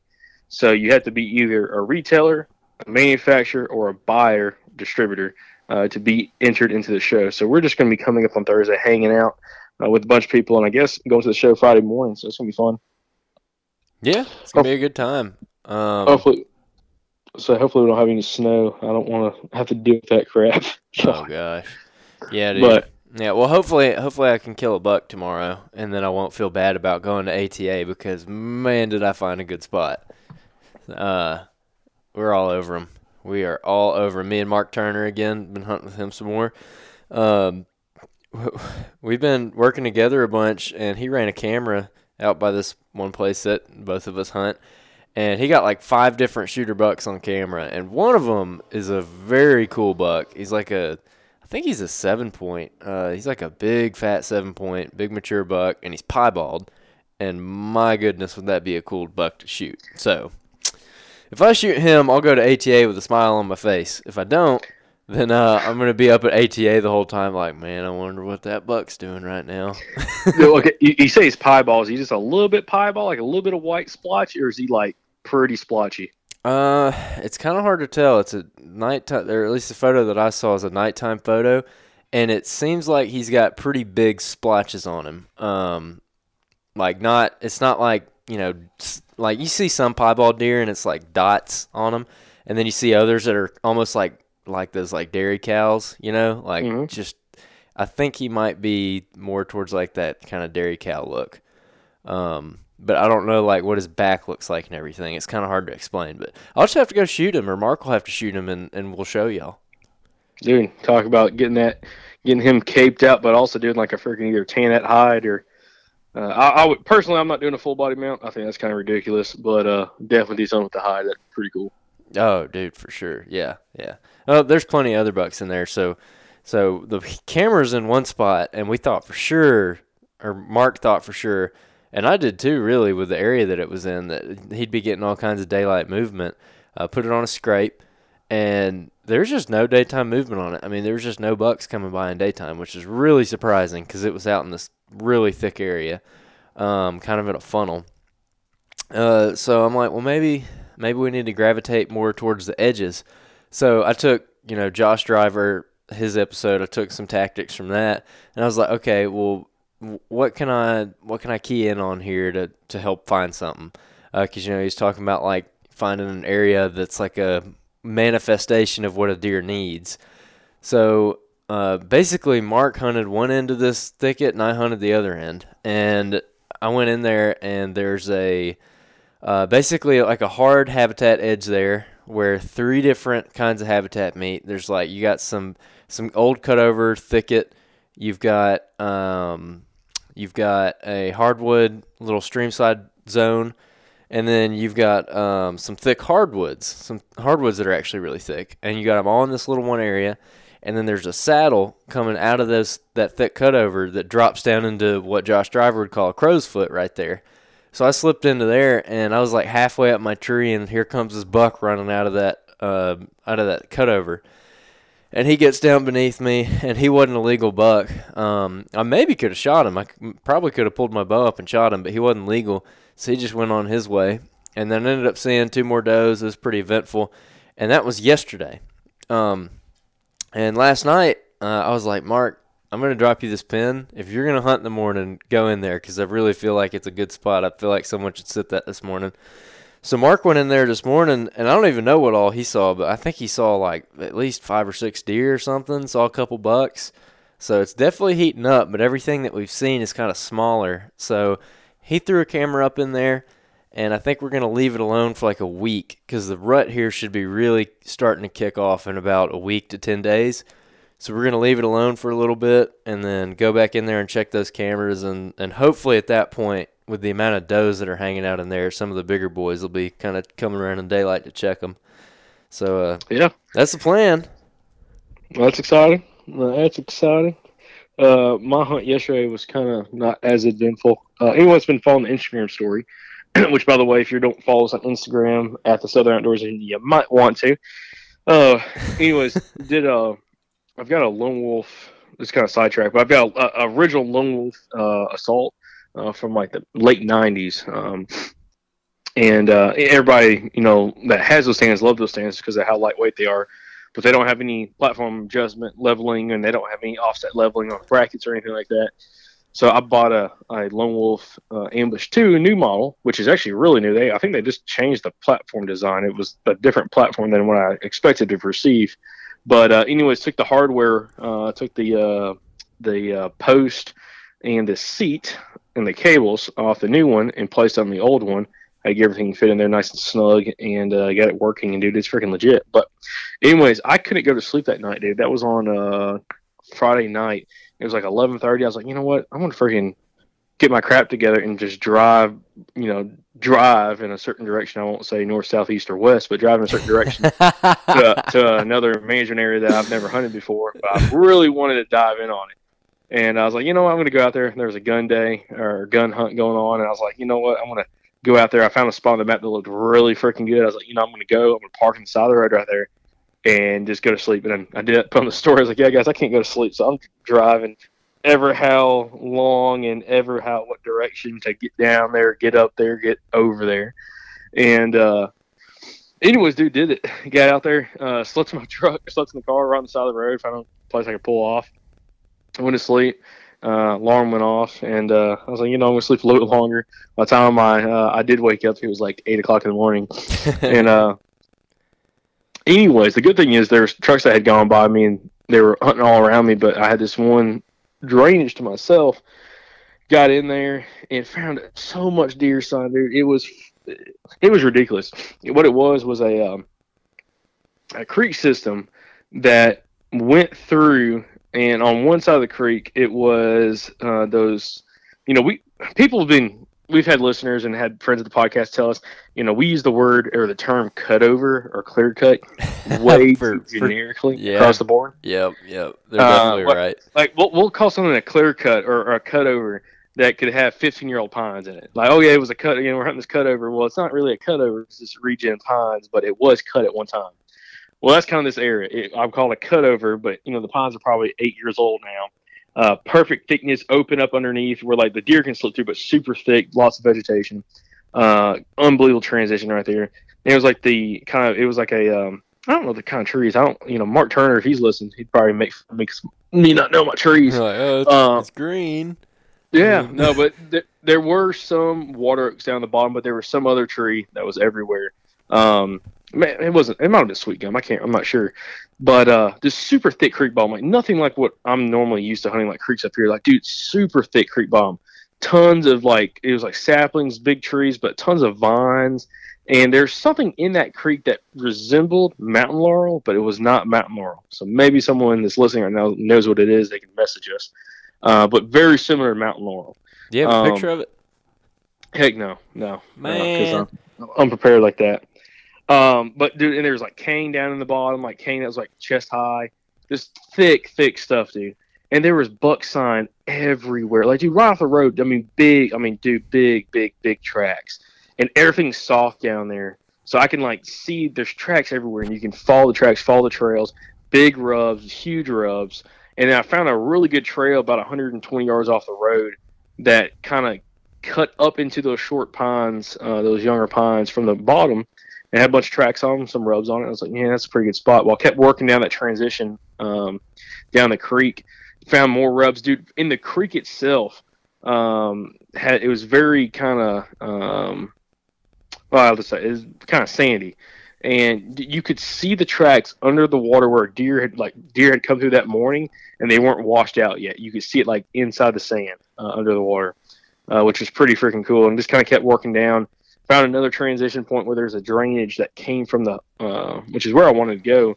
There's a big drainage that kind of came out of that cutover of those pines and kind of went down to that creek. Got there, dude, and it was a cane hellhole. Probably a great place to hunt, but I actually did a video, put it on the Instagram story when I was in there, and dude, you couldn't see 5 yards in front of you, even like where it opened up a little bit, dude. It was so thick, and didn't really see any deer sign there. Kind of went far down the creek and swung back around the other hillside and found a bunch of feed sign over there. And after talking to Michael Pike, I was calling you, but you didn't answer, of course. I think you were hiking it at the time. But talked to Michael Pike, and, I told him, I was like, I don't think the rut's on right now. I think we're a little, maybe a week or two out. And I didn't find any scrapes or anything. He's like, well, since the rut's not necessarily in that area, I'd hunt that buck sign instead of, like, all that feed sign. And, which, was I guess a decent choice. Went over there and got in the stand at like 11:45. Sat there till dark, did not see a single deer, dude. And it was as windy as crap. I thought I was surfing up there. I mean, no joke. I mean, just no joke. Thankfully, that wind was scary, man. Dude, it was. Dude, and the thing was, I climbed up that tree. It was a big, it was a really good size red oak that was there. It was the only red oak I saw. Climbed up in it. I bought 4 Lone Wolf custom gear full-length sticks, which are pretty freaking sweet, dude. I'll say that. Used those and one sound approach step, got up. And when I was in the tree, the wind's ripping everything. I was like, you know what? I didn't even look around for deadfall, dude. And I'm looking around because I'm like, I already had a freaking run-in with some crap earlier this year. and dude, I'm looking around. I'm like, okay, I don't see any. Then I look back behind me, and dude, there's these 2 giant, I'm talking, dude, at the base of the tree, 2 guys couldn't get their arms around these pine trees, dead pine trees, okay? Oh, no. Thankfully, dude, dead. I'm big trees. I'm like, if they fell my way, they would hit me. Like, they'd come pretty freaking close. I'd have to spin around the backside of the tree. Oh, God. But, thankfully, the wind was blowing the opposite direction. Like, my wind was kind of blowing back towards it. So I was like, if it falls, hopefully it falls, going with the wind. But dude, I'm sitting there, and it's like, I've been in the stand for like 3 hours. It's about 2:00 in the afternoon, at 2:30, and I keep hearing like this like popping noise behind me. I'm like, what is that, dude? And it sounded like something's about to fall. I look back there, and there's this big pine tree leaning at like a 30-degree angle, dude. This like being held up by this one oak tree. Oh, and when the wind would go, you hear pop, pop, pop, pop, pop, pop. And dude, literally, it popped to the point where I'm like, there's nothing else holding it. It's just that oak tree. Like, sooner or later, that thing's gonna fall. And it never did. But I was very cautious walking out. I did not walk anywhere close to that thing. That sounds just like that. You remember that big, huge pine tree in that swamp that we walked way into before daylight earlier this year? Big, huge pine tree. Yes. On the island. And it was like leaned up against that oak tree by like a twig. Jeez. Oh, God. Yeah, that was scary. That was... right towards like, run! When wind's blowing, we look up, you see it moving. I'm like, run! Wind is like whipping. This tree was held on by nothing. Like, it was the sketchiest thing. And we couldn't necessarily go around it. Like, we kind of had to get too close for comfort to go around it. So we're like, just hurry. Run. Yeah, pretty much just running past it, dude. Like, don't step on a snake and don't get hit by the fallen tree. Oh man, that was so. I hate wind like that because man, that was so sketchy on that island because we're like standing there and wind is whipping and every few minutes you'd hear a tree fall. We're like, yeah, we're gonna die. And the thing about that is, I think that I've never, to be honest, dude, until like this year, maybe last year, I never even thought about that. I never thought about deadfall and high winds. Never was anything that I thought about. But dude, especially this season, dude, I've seen more freaking trees fall down within fairly close to me than I think ever experienced my entire life. And maybe it's just because of the places we're hunting are like that. But dude, when I was at my car packing up to get ready to hike in because that temperature dropped, big front came through on Saturday. A tree across the road. There was a cove right there, and a big pine tree across the road. Dude fell while I was just getting loaded up. I was like, "Oh God, it's gonna be one of those days." Okay, so that's definitely something. It's definitely something to look out for. I mean, still looking for snakes, dude, because I saw guys posting pictures of snakes. I'm still looking for snakes on the ground, looking for deadfall up in the trees. I'm like, man, freaking get dizzy looking up and down so much. Yeah, I had little saplings and vines and stuff around me, and I was getting beat up by these trees around me, dude. They were whipping into me. I was like, this is not fun. I almost got down. But I didn't. Oh yeah. Which, by the way, I just had to put you on the speaker, so I'm sorry, guys, if the audio changed, but I had to read something. So, by the way, these Lone Wolf sticks I bought were I actually bought from a listener of the podcast. I found out his name was Brandon, and me and Brandon were talking. I went over to his house to buy them, and just a quick little trip ended out to be probably 3 hours of talking. And sorry, Brandon, if I got you in trouble with your wife, I apologize. Jacob does that a lot. Yeah, I do that a lot. But yeah, she pulled up and I was parked right in the middle of the driveway. She calls and who's in the driveway? I'm like, oh, that's Jake for the podcast. So anyway, but it was hilarious. But one of his buddies, one of his buddies, Gabe, who has messaged us a few times on Instagram. Funniest thing ever, dude. Okay, so we're talking. I found out Gabe's a good friend of Brandon. Which was funny, and this is the reason why it was funny. So Gabe, I'm about to read his message. So Gabe, just after I guess it was this past Monday, he's random question. Do I go to OLV, which is a church I go to? I'm like, yeah. And he's like, well, I thought I saw you there on Christmas Eve, but I didn't want to come and creep at you because I didn't know if that was your lookalike or something. And I'm like, dude, that would have been hilarious. But the funny thing was, he's like, I told my wife that I thought that was you from the podcast. And I thought it was pretty sure it was you. And she asked if I wanted to go get my picture with you. And I'm like, no, I didn't want to fanboy that hard. And it was hilarious. But yeah, full circle right there. That's funny.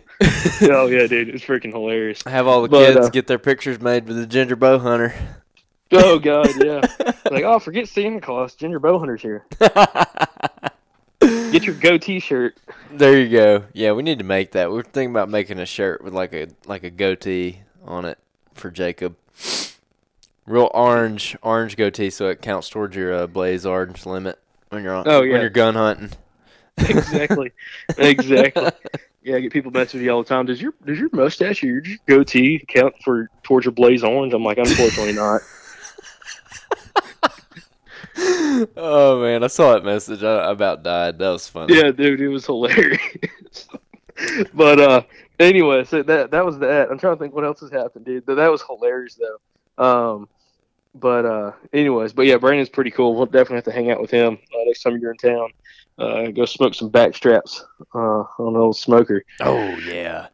Oh yeah. I got that hindquarter, by the way. Hindquarter that you gave me. Oh, you shot a deer. Why aren't we talking about that? Oh yeah, I forgot. Yeah, I shot a deer too. Oh my god. Oh. Yeah. So by the way, I got a hindquarter from that deer. I put it in a game bag. And I'm just leaving it in the fridge for as long as I can stand. So it's been however many days it's been, and I'm flipping it every 2 or 3 days, and it's already got that good rind on it. So I'm pretty pumped about it. Awesome. And then after I don't know, maybe that gun hunt that we were talking about doing the week after ATA down here, the big camp with everybody. I might smoke it and bring it down to that camp. That's what I might do. So to incentivize you to come down more, there's that. Dang it, dude. But okay, so So you killed a deer. Let's cover that real quick and then wrap this puppy up. Yeah, so let's see what happened. So I came down New Year's Eve. I came down New Year's Eve and hung out with you, Tiffany. Who else was there? Who was the other guy there? I forgot his name. I apologize. My buddy Clay Colley. Clay, there you go. Clay, and then Colton was there. Hung out New Year's Eve. Decided we were gonna go hunting. I brought the old freaking deer wagon down, so I'm loaded to the gills with everything I need. I'm gonna go deer hunt the next day. So we wake up.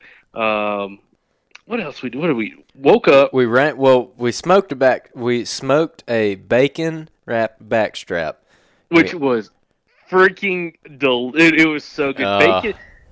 Listen, there's something to it that, like, when you have a very fatty piece of meat in the smoker, like, that fat really holds that smoke. Mm-hmm. And dude, that bacon around that backstrap, that bacon really held that smoke flavor. And you bite to that backstrap, oh my god, dude, it was so freaking good. Highly recommend to anyone listening to the podcast to try that. It was amazing. And then I also threw, like, one of those kind of, like, whatever sirloin from the back ham. Just one of those rump roasts. The top round or whatever. Yeah, I got that. Seasoned it up the same way as a backstrap, but I didn't put bacon on it. And I put it, like, kind of in the top of the smoker. And I smoked that for pretty much as long as I smoked the backstrap. But then when I took the backstrap out, I just cut the smoker off and closed it real tight, and just left that thing in there until it cooled down. And so I got, like, this beautiful little roast that I sliced thin, and I've been making, like, sandwiches with it, like little deer sandwiches. Dude, let me tell you, that is some freaking good stuff. I'm definitely going to be doing more of that. Just like a deer sandwich out in the stand in the woods, man. You got some freaking pepper jack cheese on there. Woo! Son, I don't deserve it. It's so good. I will say that did turn out freaking so good, dude. And what was that sauce we had? Pick a pepper sauce. Pick a pepper sauce, which is like, I feel intoxicated every time I have to say that, because I don't feel like whoever came up with that name was not sober when they came up with that name. Yeah, you're probably right. It's very delicious though. It is delicious. It's like A1 for men. Sorry, guys. Yeah, and then A1. And then Clay brought some venison bratwurst, which is delicious. Clay also brought me some pretty slick one-step aiders that work great as aiders, but they also work really good as deer drags. As we found out, yeah. Yeah, so we stayed up, rang in the new year, rang in the roaring 20s, and then we did not wake up on time to go hunt that morning. Starting the decade off lazy, right? Yeah, I was fast asleep, so. Me too. I didn't even try. I turned my alarm off. I was like, we went to bed at 2 a.m. I'm like, there's no way I'm waking up in an hour and a half to go hunting. There's just no way. Yep, I agree, and got nice sleep that night. Woke up and decided to go get after the last day of doe days on the National Forest, which was interesting because we could go out there, we could shoot. Correct me if I'm wrong, but you could shoot a doe, any buck, and a pig all in one hunt, right? Like, you kill any buck, any doe, and then you can kill as many pigs and coyotes as you want. Yeah, so we were ready to guns blazing. But we had the 7 mags loaded to the gills with ammo too. Yeah. So, dude, went out there and we kind of drove some roads and really just kind of scouted from the vehicle for some cool spots that, you've hunted and kind of had some history with. Which was that the first deer hunt you've had out there so far this year, or have you been out there before? I'm pretty sure that's the first deer hunt. Yeah. So anyways, yeah, get out there, dude, and I decided I was going to get up on this hillside where it was like a bunch of huge longleaf pines, this massive, like all select cut. I mean, super thick on the ground.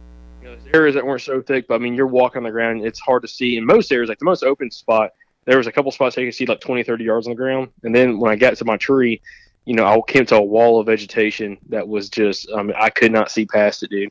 And climbed as freaking high as I could in that tree. I took 2 lone wolf sticks and then 12 sign approach steps, and I used 11 of them to get up. I don't know how far, but I maxed out my pull-up rope, which I believe, for some reason I'm thinking it's a 25-foot pull-up rope, but I feel like I got higher than that. I don't know. You tell me. You walked up on me.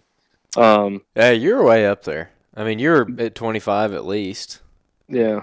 But I mean, I maxed out that pull rope. Like, it was tight pulling on my saddle while I was trying to step up on the platform. So like when I was standing on the platform, everything was hanging off the ground, which was not overly pleasant. But dude, we got up early, dude. We got up at 11. I was up by 11:45 probably. Sitting there. Yep. Had the rifle set up, and a lot of guys are asking like, "Oh man, how comfortable is the saddle? Can you make it 3, 4, 5 hours?" Dude, I have no issue doing like 5, 6 hour sits like at all on those things. Personally, that's in the right tree, it's not a problem at all. In the wrong tree, it's a massive problem. Yeah, well, gotta make the best of the situation you're in. But dude, I mean, I was so far up there, I could see into like all this super thick stuff, like stuff I could not see like at all on the ground, like could not see walls of vegetation. When you're up that high, I mean, you just see through it all. It's amazing how open it kind of pops open. It had I was sitting in a corridor where I had a little drainage kind of coming up towards me that kind of stopped where these massive pine trees were. That's all select cut, and then just got unbelievable thickness underneath them, and just a bunch of different edges kind of all came together. And anyways, got up there and got up on the Instagram story about kind of my setup and kind of talking about like where you were at, which I don't know if you had cell signal or not much at all. But yeah, dude, kept hearing something down below me in that drainage, and dude, finally I just catch like movement of just a little bit of brown. I'm like, what is that, dude? I looked down there and like I just saw a leg. I was like, I think that was a deer, but I'm not sure. It was so thick, dude. It was like I'm just seeing pieces of a deer, and it's probably 80 yards, 100 yards away from me. And I kept looking. I was like, man, I don't see anything. 15 minutes goes by, and there's like a little brush pile there. I'm like, I don't see anything. So like I kind of didn't pay attention to it. I kind of looked around. I kept hearing something down there. Threw the binos back up, and then I saw like another patch of brown, and it looked like it was just sitting there, like laying there. I was like, what is that, dude? I mean, you could not see what it was.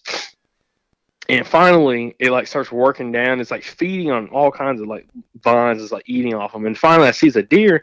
I look at it. I'm like, oh, dude, it's a doe. Awesome. And it's just down there feeding and just kind of working around. I'm looking at it. I'm like, okay, awesome. Like, I'm definitely going to shoot this thing if it pops out. And it's in a spot that like, I'm like, I don't know if it's going to come up towards me, because if it was going to keep working down the side of that drainage, it was going to kind of work towards you, but away from me. And finally, it makes a move after like 30 minutes of it being there, dude. It starts coming up the hill, and I see it. And I had one shooting lane. I was going to shoot and couldn't see it very well, and it didn't stop. So it kind of kept walking, kind of side hilling up towards me, or broadside up towards me. And finally, it's about to come out through some privet right into a pretty good opening at about 65, 70 yards, and I had the crosshairs there. And the second it stepped out into it, I just freaking stopped it. Just did the old meh, and gave my best all do. And she stopped and looked at me, and I just squeezed off right behind the shoulder, and the freaking thing hits the ground, starts kicking, and just done. And I'm like, yes, sweet, and like was about to text you or whatever, and I looked out there. I was like, hold on a second, because it's kicking around. I'm like, hold on a second. I throw my binos up, and I'm like, dadgummit, dude. I'm like, I just shot me a spike. And, dude, it had the cutest little freaking nubs on it, dude. I mean, I swear, because I had seen the deer for about 30 minutes. I never saw those things, dude. Never saw those things. Yeah, they legitimately were small enough where you could definitely miss it. Oh, yeah. Well, like, see, I was telling you, like, so Alabama, that classifies as a buck. We checked it as a buck. But, like, up in Tennessee, theirs is like, it's got to be longer than 3 inches or whatever to classify as an antlered deer. If it's under 3 inches, it would be unantlered or non-antlered. And anyways, but down here in Alabama, it's antlered. It's an antlered deer if it breaks the hairline. So whatever.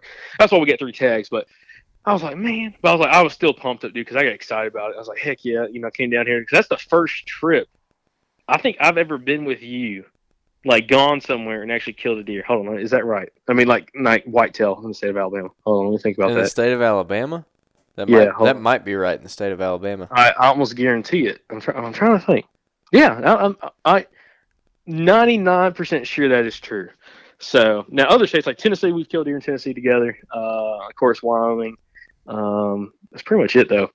But yeah, dude. Hey, that's what I was telling you earlier, because I'm trying to get Jacob to come down the weekend after ATA, so 2 weekends from now, for this big gun hunt that we're gonna do, and I'm gonna be there, and Michael's gonna be there, hopefully, and maybe Tyler. Mark's gonna be there. It's gonna be a great time. Deer are gonna be rutting. There's gonna be crap getting shot left and right. It's gonna be great.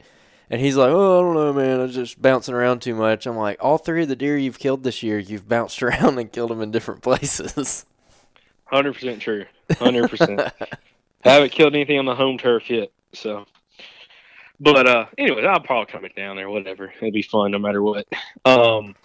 But anyway, yeah, killed it, and freaking, I'm like, I called you or whatever, and you were already like walking out freaking daylight. You're like, well, hurry, get down, let's go get the deer. And all of a sudden, I hear you whistle, and I was not far off the road, dude. No. And I hear you whistle, whatever, and you're back on the road, and like kind of like got you come in there. And dude, the thing is, it's so thick in there. The second you got off the road, I could hear you walking to me. Yep. Like that's how thick that crap was that you were coming through. And I was like, man, you would hear a deer walking through that, I think. Finally get up to the tree and everything. You saw freaking how high I was, and got down, got the deer, gutted it, got the caul fat out, and people were like, why the heck would you grab that? And yeah, drag it back out, man. It was a good time. Yeah, we had to drag it because we had dinner waiting on us at home, which was really nice. But yeah, that was a great time. We gutted it out there and got the caul fat, which is something that neither of us have tried. And I kept that caul fat, and so what I ended up doing with it is I went and got a recipe from Hank Shaw's website and got a meatloaf recipe. And I'm not really a meatloaf guy. I've never eaten it a bunch, but I needed something to do with this caul fat, and I'm like, well, I can make a meatloaf, and instead of putting in like a little dish or whatever, I'll just wrap it in this caul fat. And so that's what I did. Put this meatloaf together, and then basically stretch that caul fat out on like a cutting board, and like just put the meatloaf on top of it, and then wrap that caul fat around it and baked it like that. And oh my gosh, dude, was it good? It was delicious. Highly recommend. Highly recommend. I gotta ask, does the caul fat do much? Could you tell like a flavor preference or anything with that? Like, was there like any distinct flavor, or was it just good just because he cooked it and it was good? Because I'm wondering if you would have done like two different, like had like a basic sample where there's like no caul fat, and then you had the caul fat one, and there was like a difference in taste. Here's what it does. I don't think there was that much of a taste difference. I mean, maybe I ate the caul fat. Tiffany ate some of it, and then some of it she just took off. But I mean, I ate it. I couldn't tell that big of a flavor difference. Really, one, it's a texture thing. But two, the main thing that it does is it's like you can't dry out your meat with it. Like it keeps your meat really, really, really juicy. Ooh. Yeah. So that's kind of the whole idea behind doing it. And people take it and like wrap like a roast or something and do a roast, and it's supposed to keep your meat really juicy, and then like, I don't know, form like kind of a, it's almost like a casing. It's actually a lot like a casing. Mm-hmm. But it's like made of fat. I guess I really don't know how it works, but it definitely worked wonders with that meatloaf. I mean, it was like, dude, it was extremely juicy meatloaf, which was very nice. And I wish I had more. Well, actually, I do have more of it in the freezer. I just got to figure out what I'm going to do with it. Mm-hmm. Well, I'll tell you this. For anyone that's wondering, like, what the heck is caul fat, if you're listening to the podcast, it's literally like the fat that is like the lining of like the intestines and like the stomach and all the internal organs for the most part. Yeah. So it's like lining that. You got to pick it off. The thing is, I've heard people, I posted that on like Hank Shaw's Hunt Gather Cook Facebook page. And a lot of people, some people were like, oh, like they had a horrible experience with it. And I guarantee you the reason why is because when they went to skin the deer, they actually like popped the stomach, and some of that stomach content or something got on that caul fat, and then they thought they washed it off. They probably didn't do a very good job of that, and it made it rancid. Yeah. So you got to be extremely careful. Not only, well, of course, even on the shot placement, because if you get back, even like in the liver, dude, I'd be kind of sketched out to eat some of that because there's a chance to hit the stomach. I agree with that for sure. Or if your deer's sat very long, because that'd be the first thing that goes bad. Anything around the internal organs, that's going to be the hottest thing on the deer, is going to go bad first. And definitely, like, I would not want to shoot a deer and like 4 or 5 hours later be trying to get that caul fat out. So. Yeah, that's the thing is some people are like, oh, it's gross. But, I mean, it's really not. I mean, if you don't touch the guts, like if you don't open up any of the guts, I mean, it's just like any other thing inside of the deer. I mean, it's just like the heart or the liver or the freaking sirloin or whatever. I mean, or like the tenderloins. I mean, inner loins sit right up on the guts, dude. Like, yeah, right that's exactly guts. right. Now, that being said, kind of like what you were just saying, if I even nicked like any part of the guts, I wouldn't even attempt to try and keep the caul fat just because like I don't want to deal with it at that point.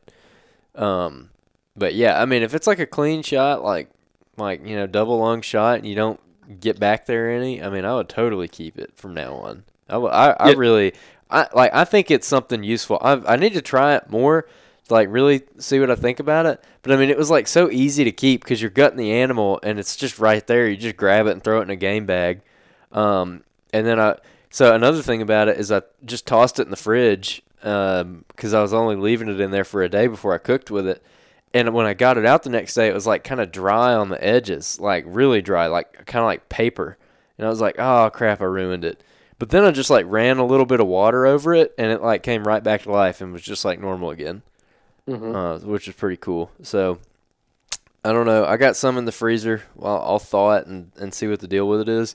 But I mean, I feel like it's one of those things. It's like it's easy to get, and I feel like it might be worth it to try and get that most of the time. So I'm gonna keep messing with it and just see what I end up with. Yeah. Personally, if you were there or if you weren't there and it was just me, I would not have gotten that. That's just my personal preference. Because we should pull the tongue out too while we were at it. Oh God, I can't believe we forgot to do that. I forgot all about that until just now, dude. We had it even back. You got to talk about. So we get back to the house. Had dinner with the in-laws. It was great. Mm-hmm. I got a third wheel like always. Yep. And then we went out and had a fire and actually skinned it by a fire, which was freaking pretty cool, dude. Oh, that was fun. So deboned it and everything there. But yeah, dude, we should have got the tongue out, which anyone that's probably gross out, like, oh God, you eat the tongue. And you talk about that. First time I ever had tongue was at your house, getting ready when we were about to drive down to Tampa. Oh yeah, we were about to drive to Tampa. That's the only time I've ever had tongue, and yeah, that was freaking 2-3 years ago. Yeah. So I've had it 2 or 3 times since then. I mean, it's always been good. I've always liked it. I remember we were all kind of scared to try it, and we all really liked it. Even Grant really liked it, and Grant's not like a wild game eater or whatever. Yeah, and like as you said, you got to boil the piss out of it, and then like explain the system. So anyone's like, people are like, what the heck? What did we do? We boiled it for like 2 hours, like straight up 2 hours, and then you take it out and you peel. Ice bath. Yeah, you throw it in an ice bath. So you basically blanch it, and then you pull the skin off of it. So like the gross part, where his taste buds and everything are, I mean, you like skin that off of it, and then you're left with just like the piece of meat on the inside. And if you do it right, that is actually like very tender, like a very interesting texture. It's really good. It really is a really good piece of meat. I'll agree. It's very good. It's a lot of work, so definitely if you do it, like it's worth saving up 4 or 5 tongues. But it's like a little roast. That's what it comes out to. It's like a little roast. Yeah, yeah. And like you just slice it thin, put it in a hot skillet, whatever. Give it a nice crispy edge or something, dude. It's freaking yummy. Yeah, I was thumbing through that Meat Eater cookbook, trying to figure out what we're gonna cook next, and they had like a tongue sandwich in there. I was like, I'm gonna make that for sure, just as a conversation thing. I'm sure it'll be delicious, but I'd love to like pull it out at deer camp and be like, yeah, boys, I got me a deer tongue sandwich right here. well, we need some deer tongues to make that happen. And right now I got none in the bank. I got one. Well, I got my whole buck head in the freezer at home, so I could get the tongue out of that thing, I guess. Dude, you know how weird it would be? But I bet you could get a bunch of tongues if you went to a processor and just ask them to pop the tongues out for you. Yeah, you probably could do that. They'd probably look at you like you're a little goofy, but they'd probably do it. Yeah, they're like, what? That's a good piece of meat, man. What are you doing? You wasting it. You wasting it, man. Hey, straight up. All right, cool. So we went over my deer I killed. So yeah, I killed a ADB little spike, but dude, it was a fun hunt nonetheless. What else? Let's see what else happened. That's about it. That's about it, dude. It's pretty much ATA coming up. Also, okay, well, I say we still got hats available, everybody. If you want a leather patch Southern Outdoorsman hat, they are $30. Feel free to message us to order one. I have a few of those left, along with our Blaze orange and bordered hats, which are awesome. That's what me and Andrew have been rocking freaking pretty much every time we go in the woods, because we have to wear Blaze Orange right now. And those are $22. So message us if you'd like to order one. We really would appreciate it, because it definitely helps support us. And that's one way you can help support what we do here, is that. Because, again, kind of coming at this from a, at the moment, kind of that unsponsored atmosphere. So we're not getting anybody to pay us or anything. So that's one way we kind of can bring in a little bit of revenue while y'all can help support us. So rocking some Southern Outdoorsman merchandise, we really appreciate it. Yeah, absolutely. Yeah, that's about it. Everyone go kill deer and then send us pictures of it. We'd appreciate it. Good luck, and I hope everybody has a freaking awesome year.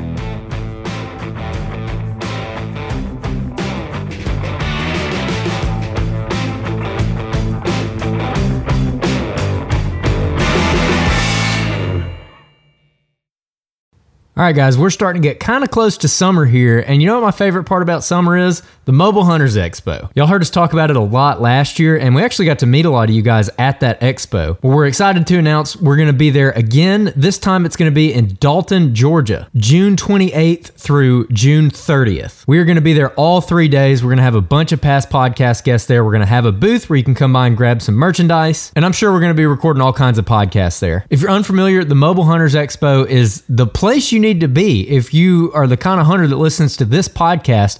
This show was literally made for you. It is an excellent group of people that are going to be there. A lot of whitetail killers from around the Southeast are going to be there. You're going to get to talk to them, shake their hand, learn from them in person, make some connections.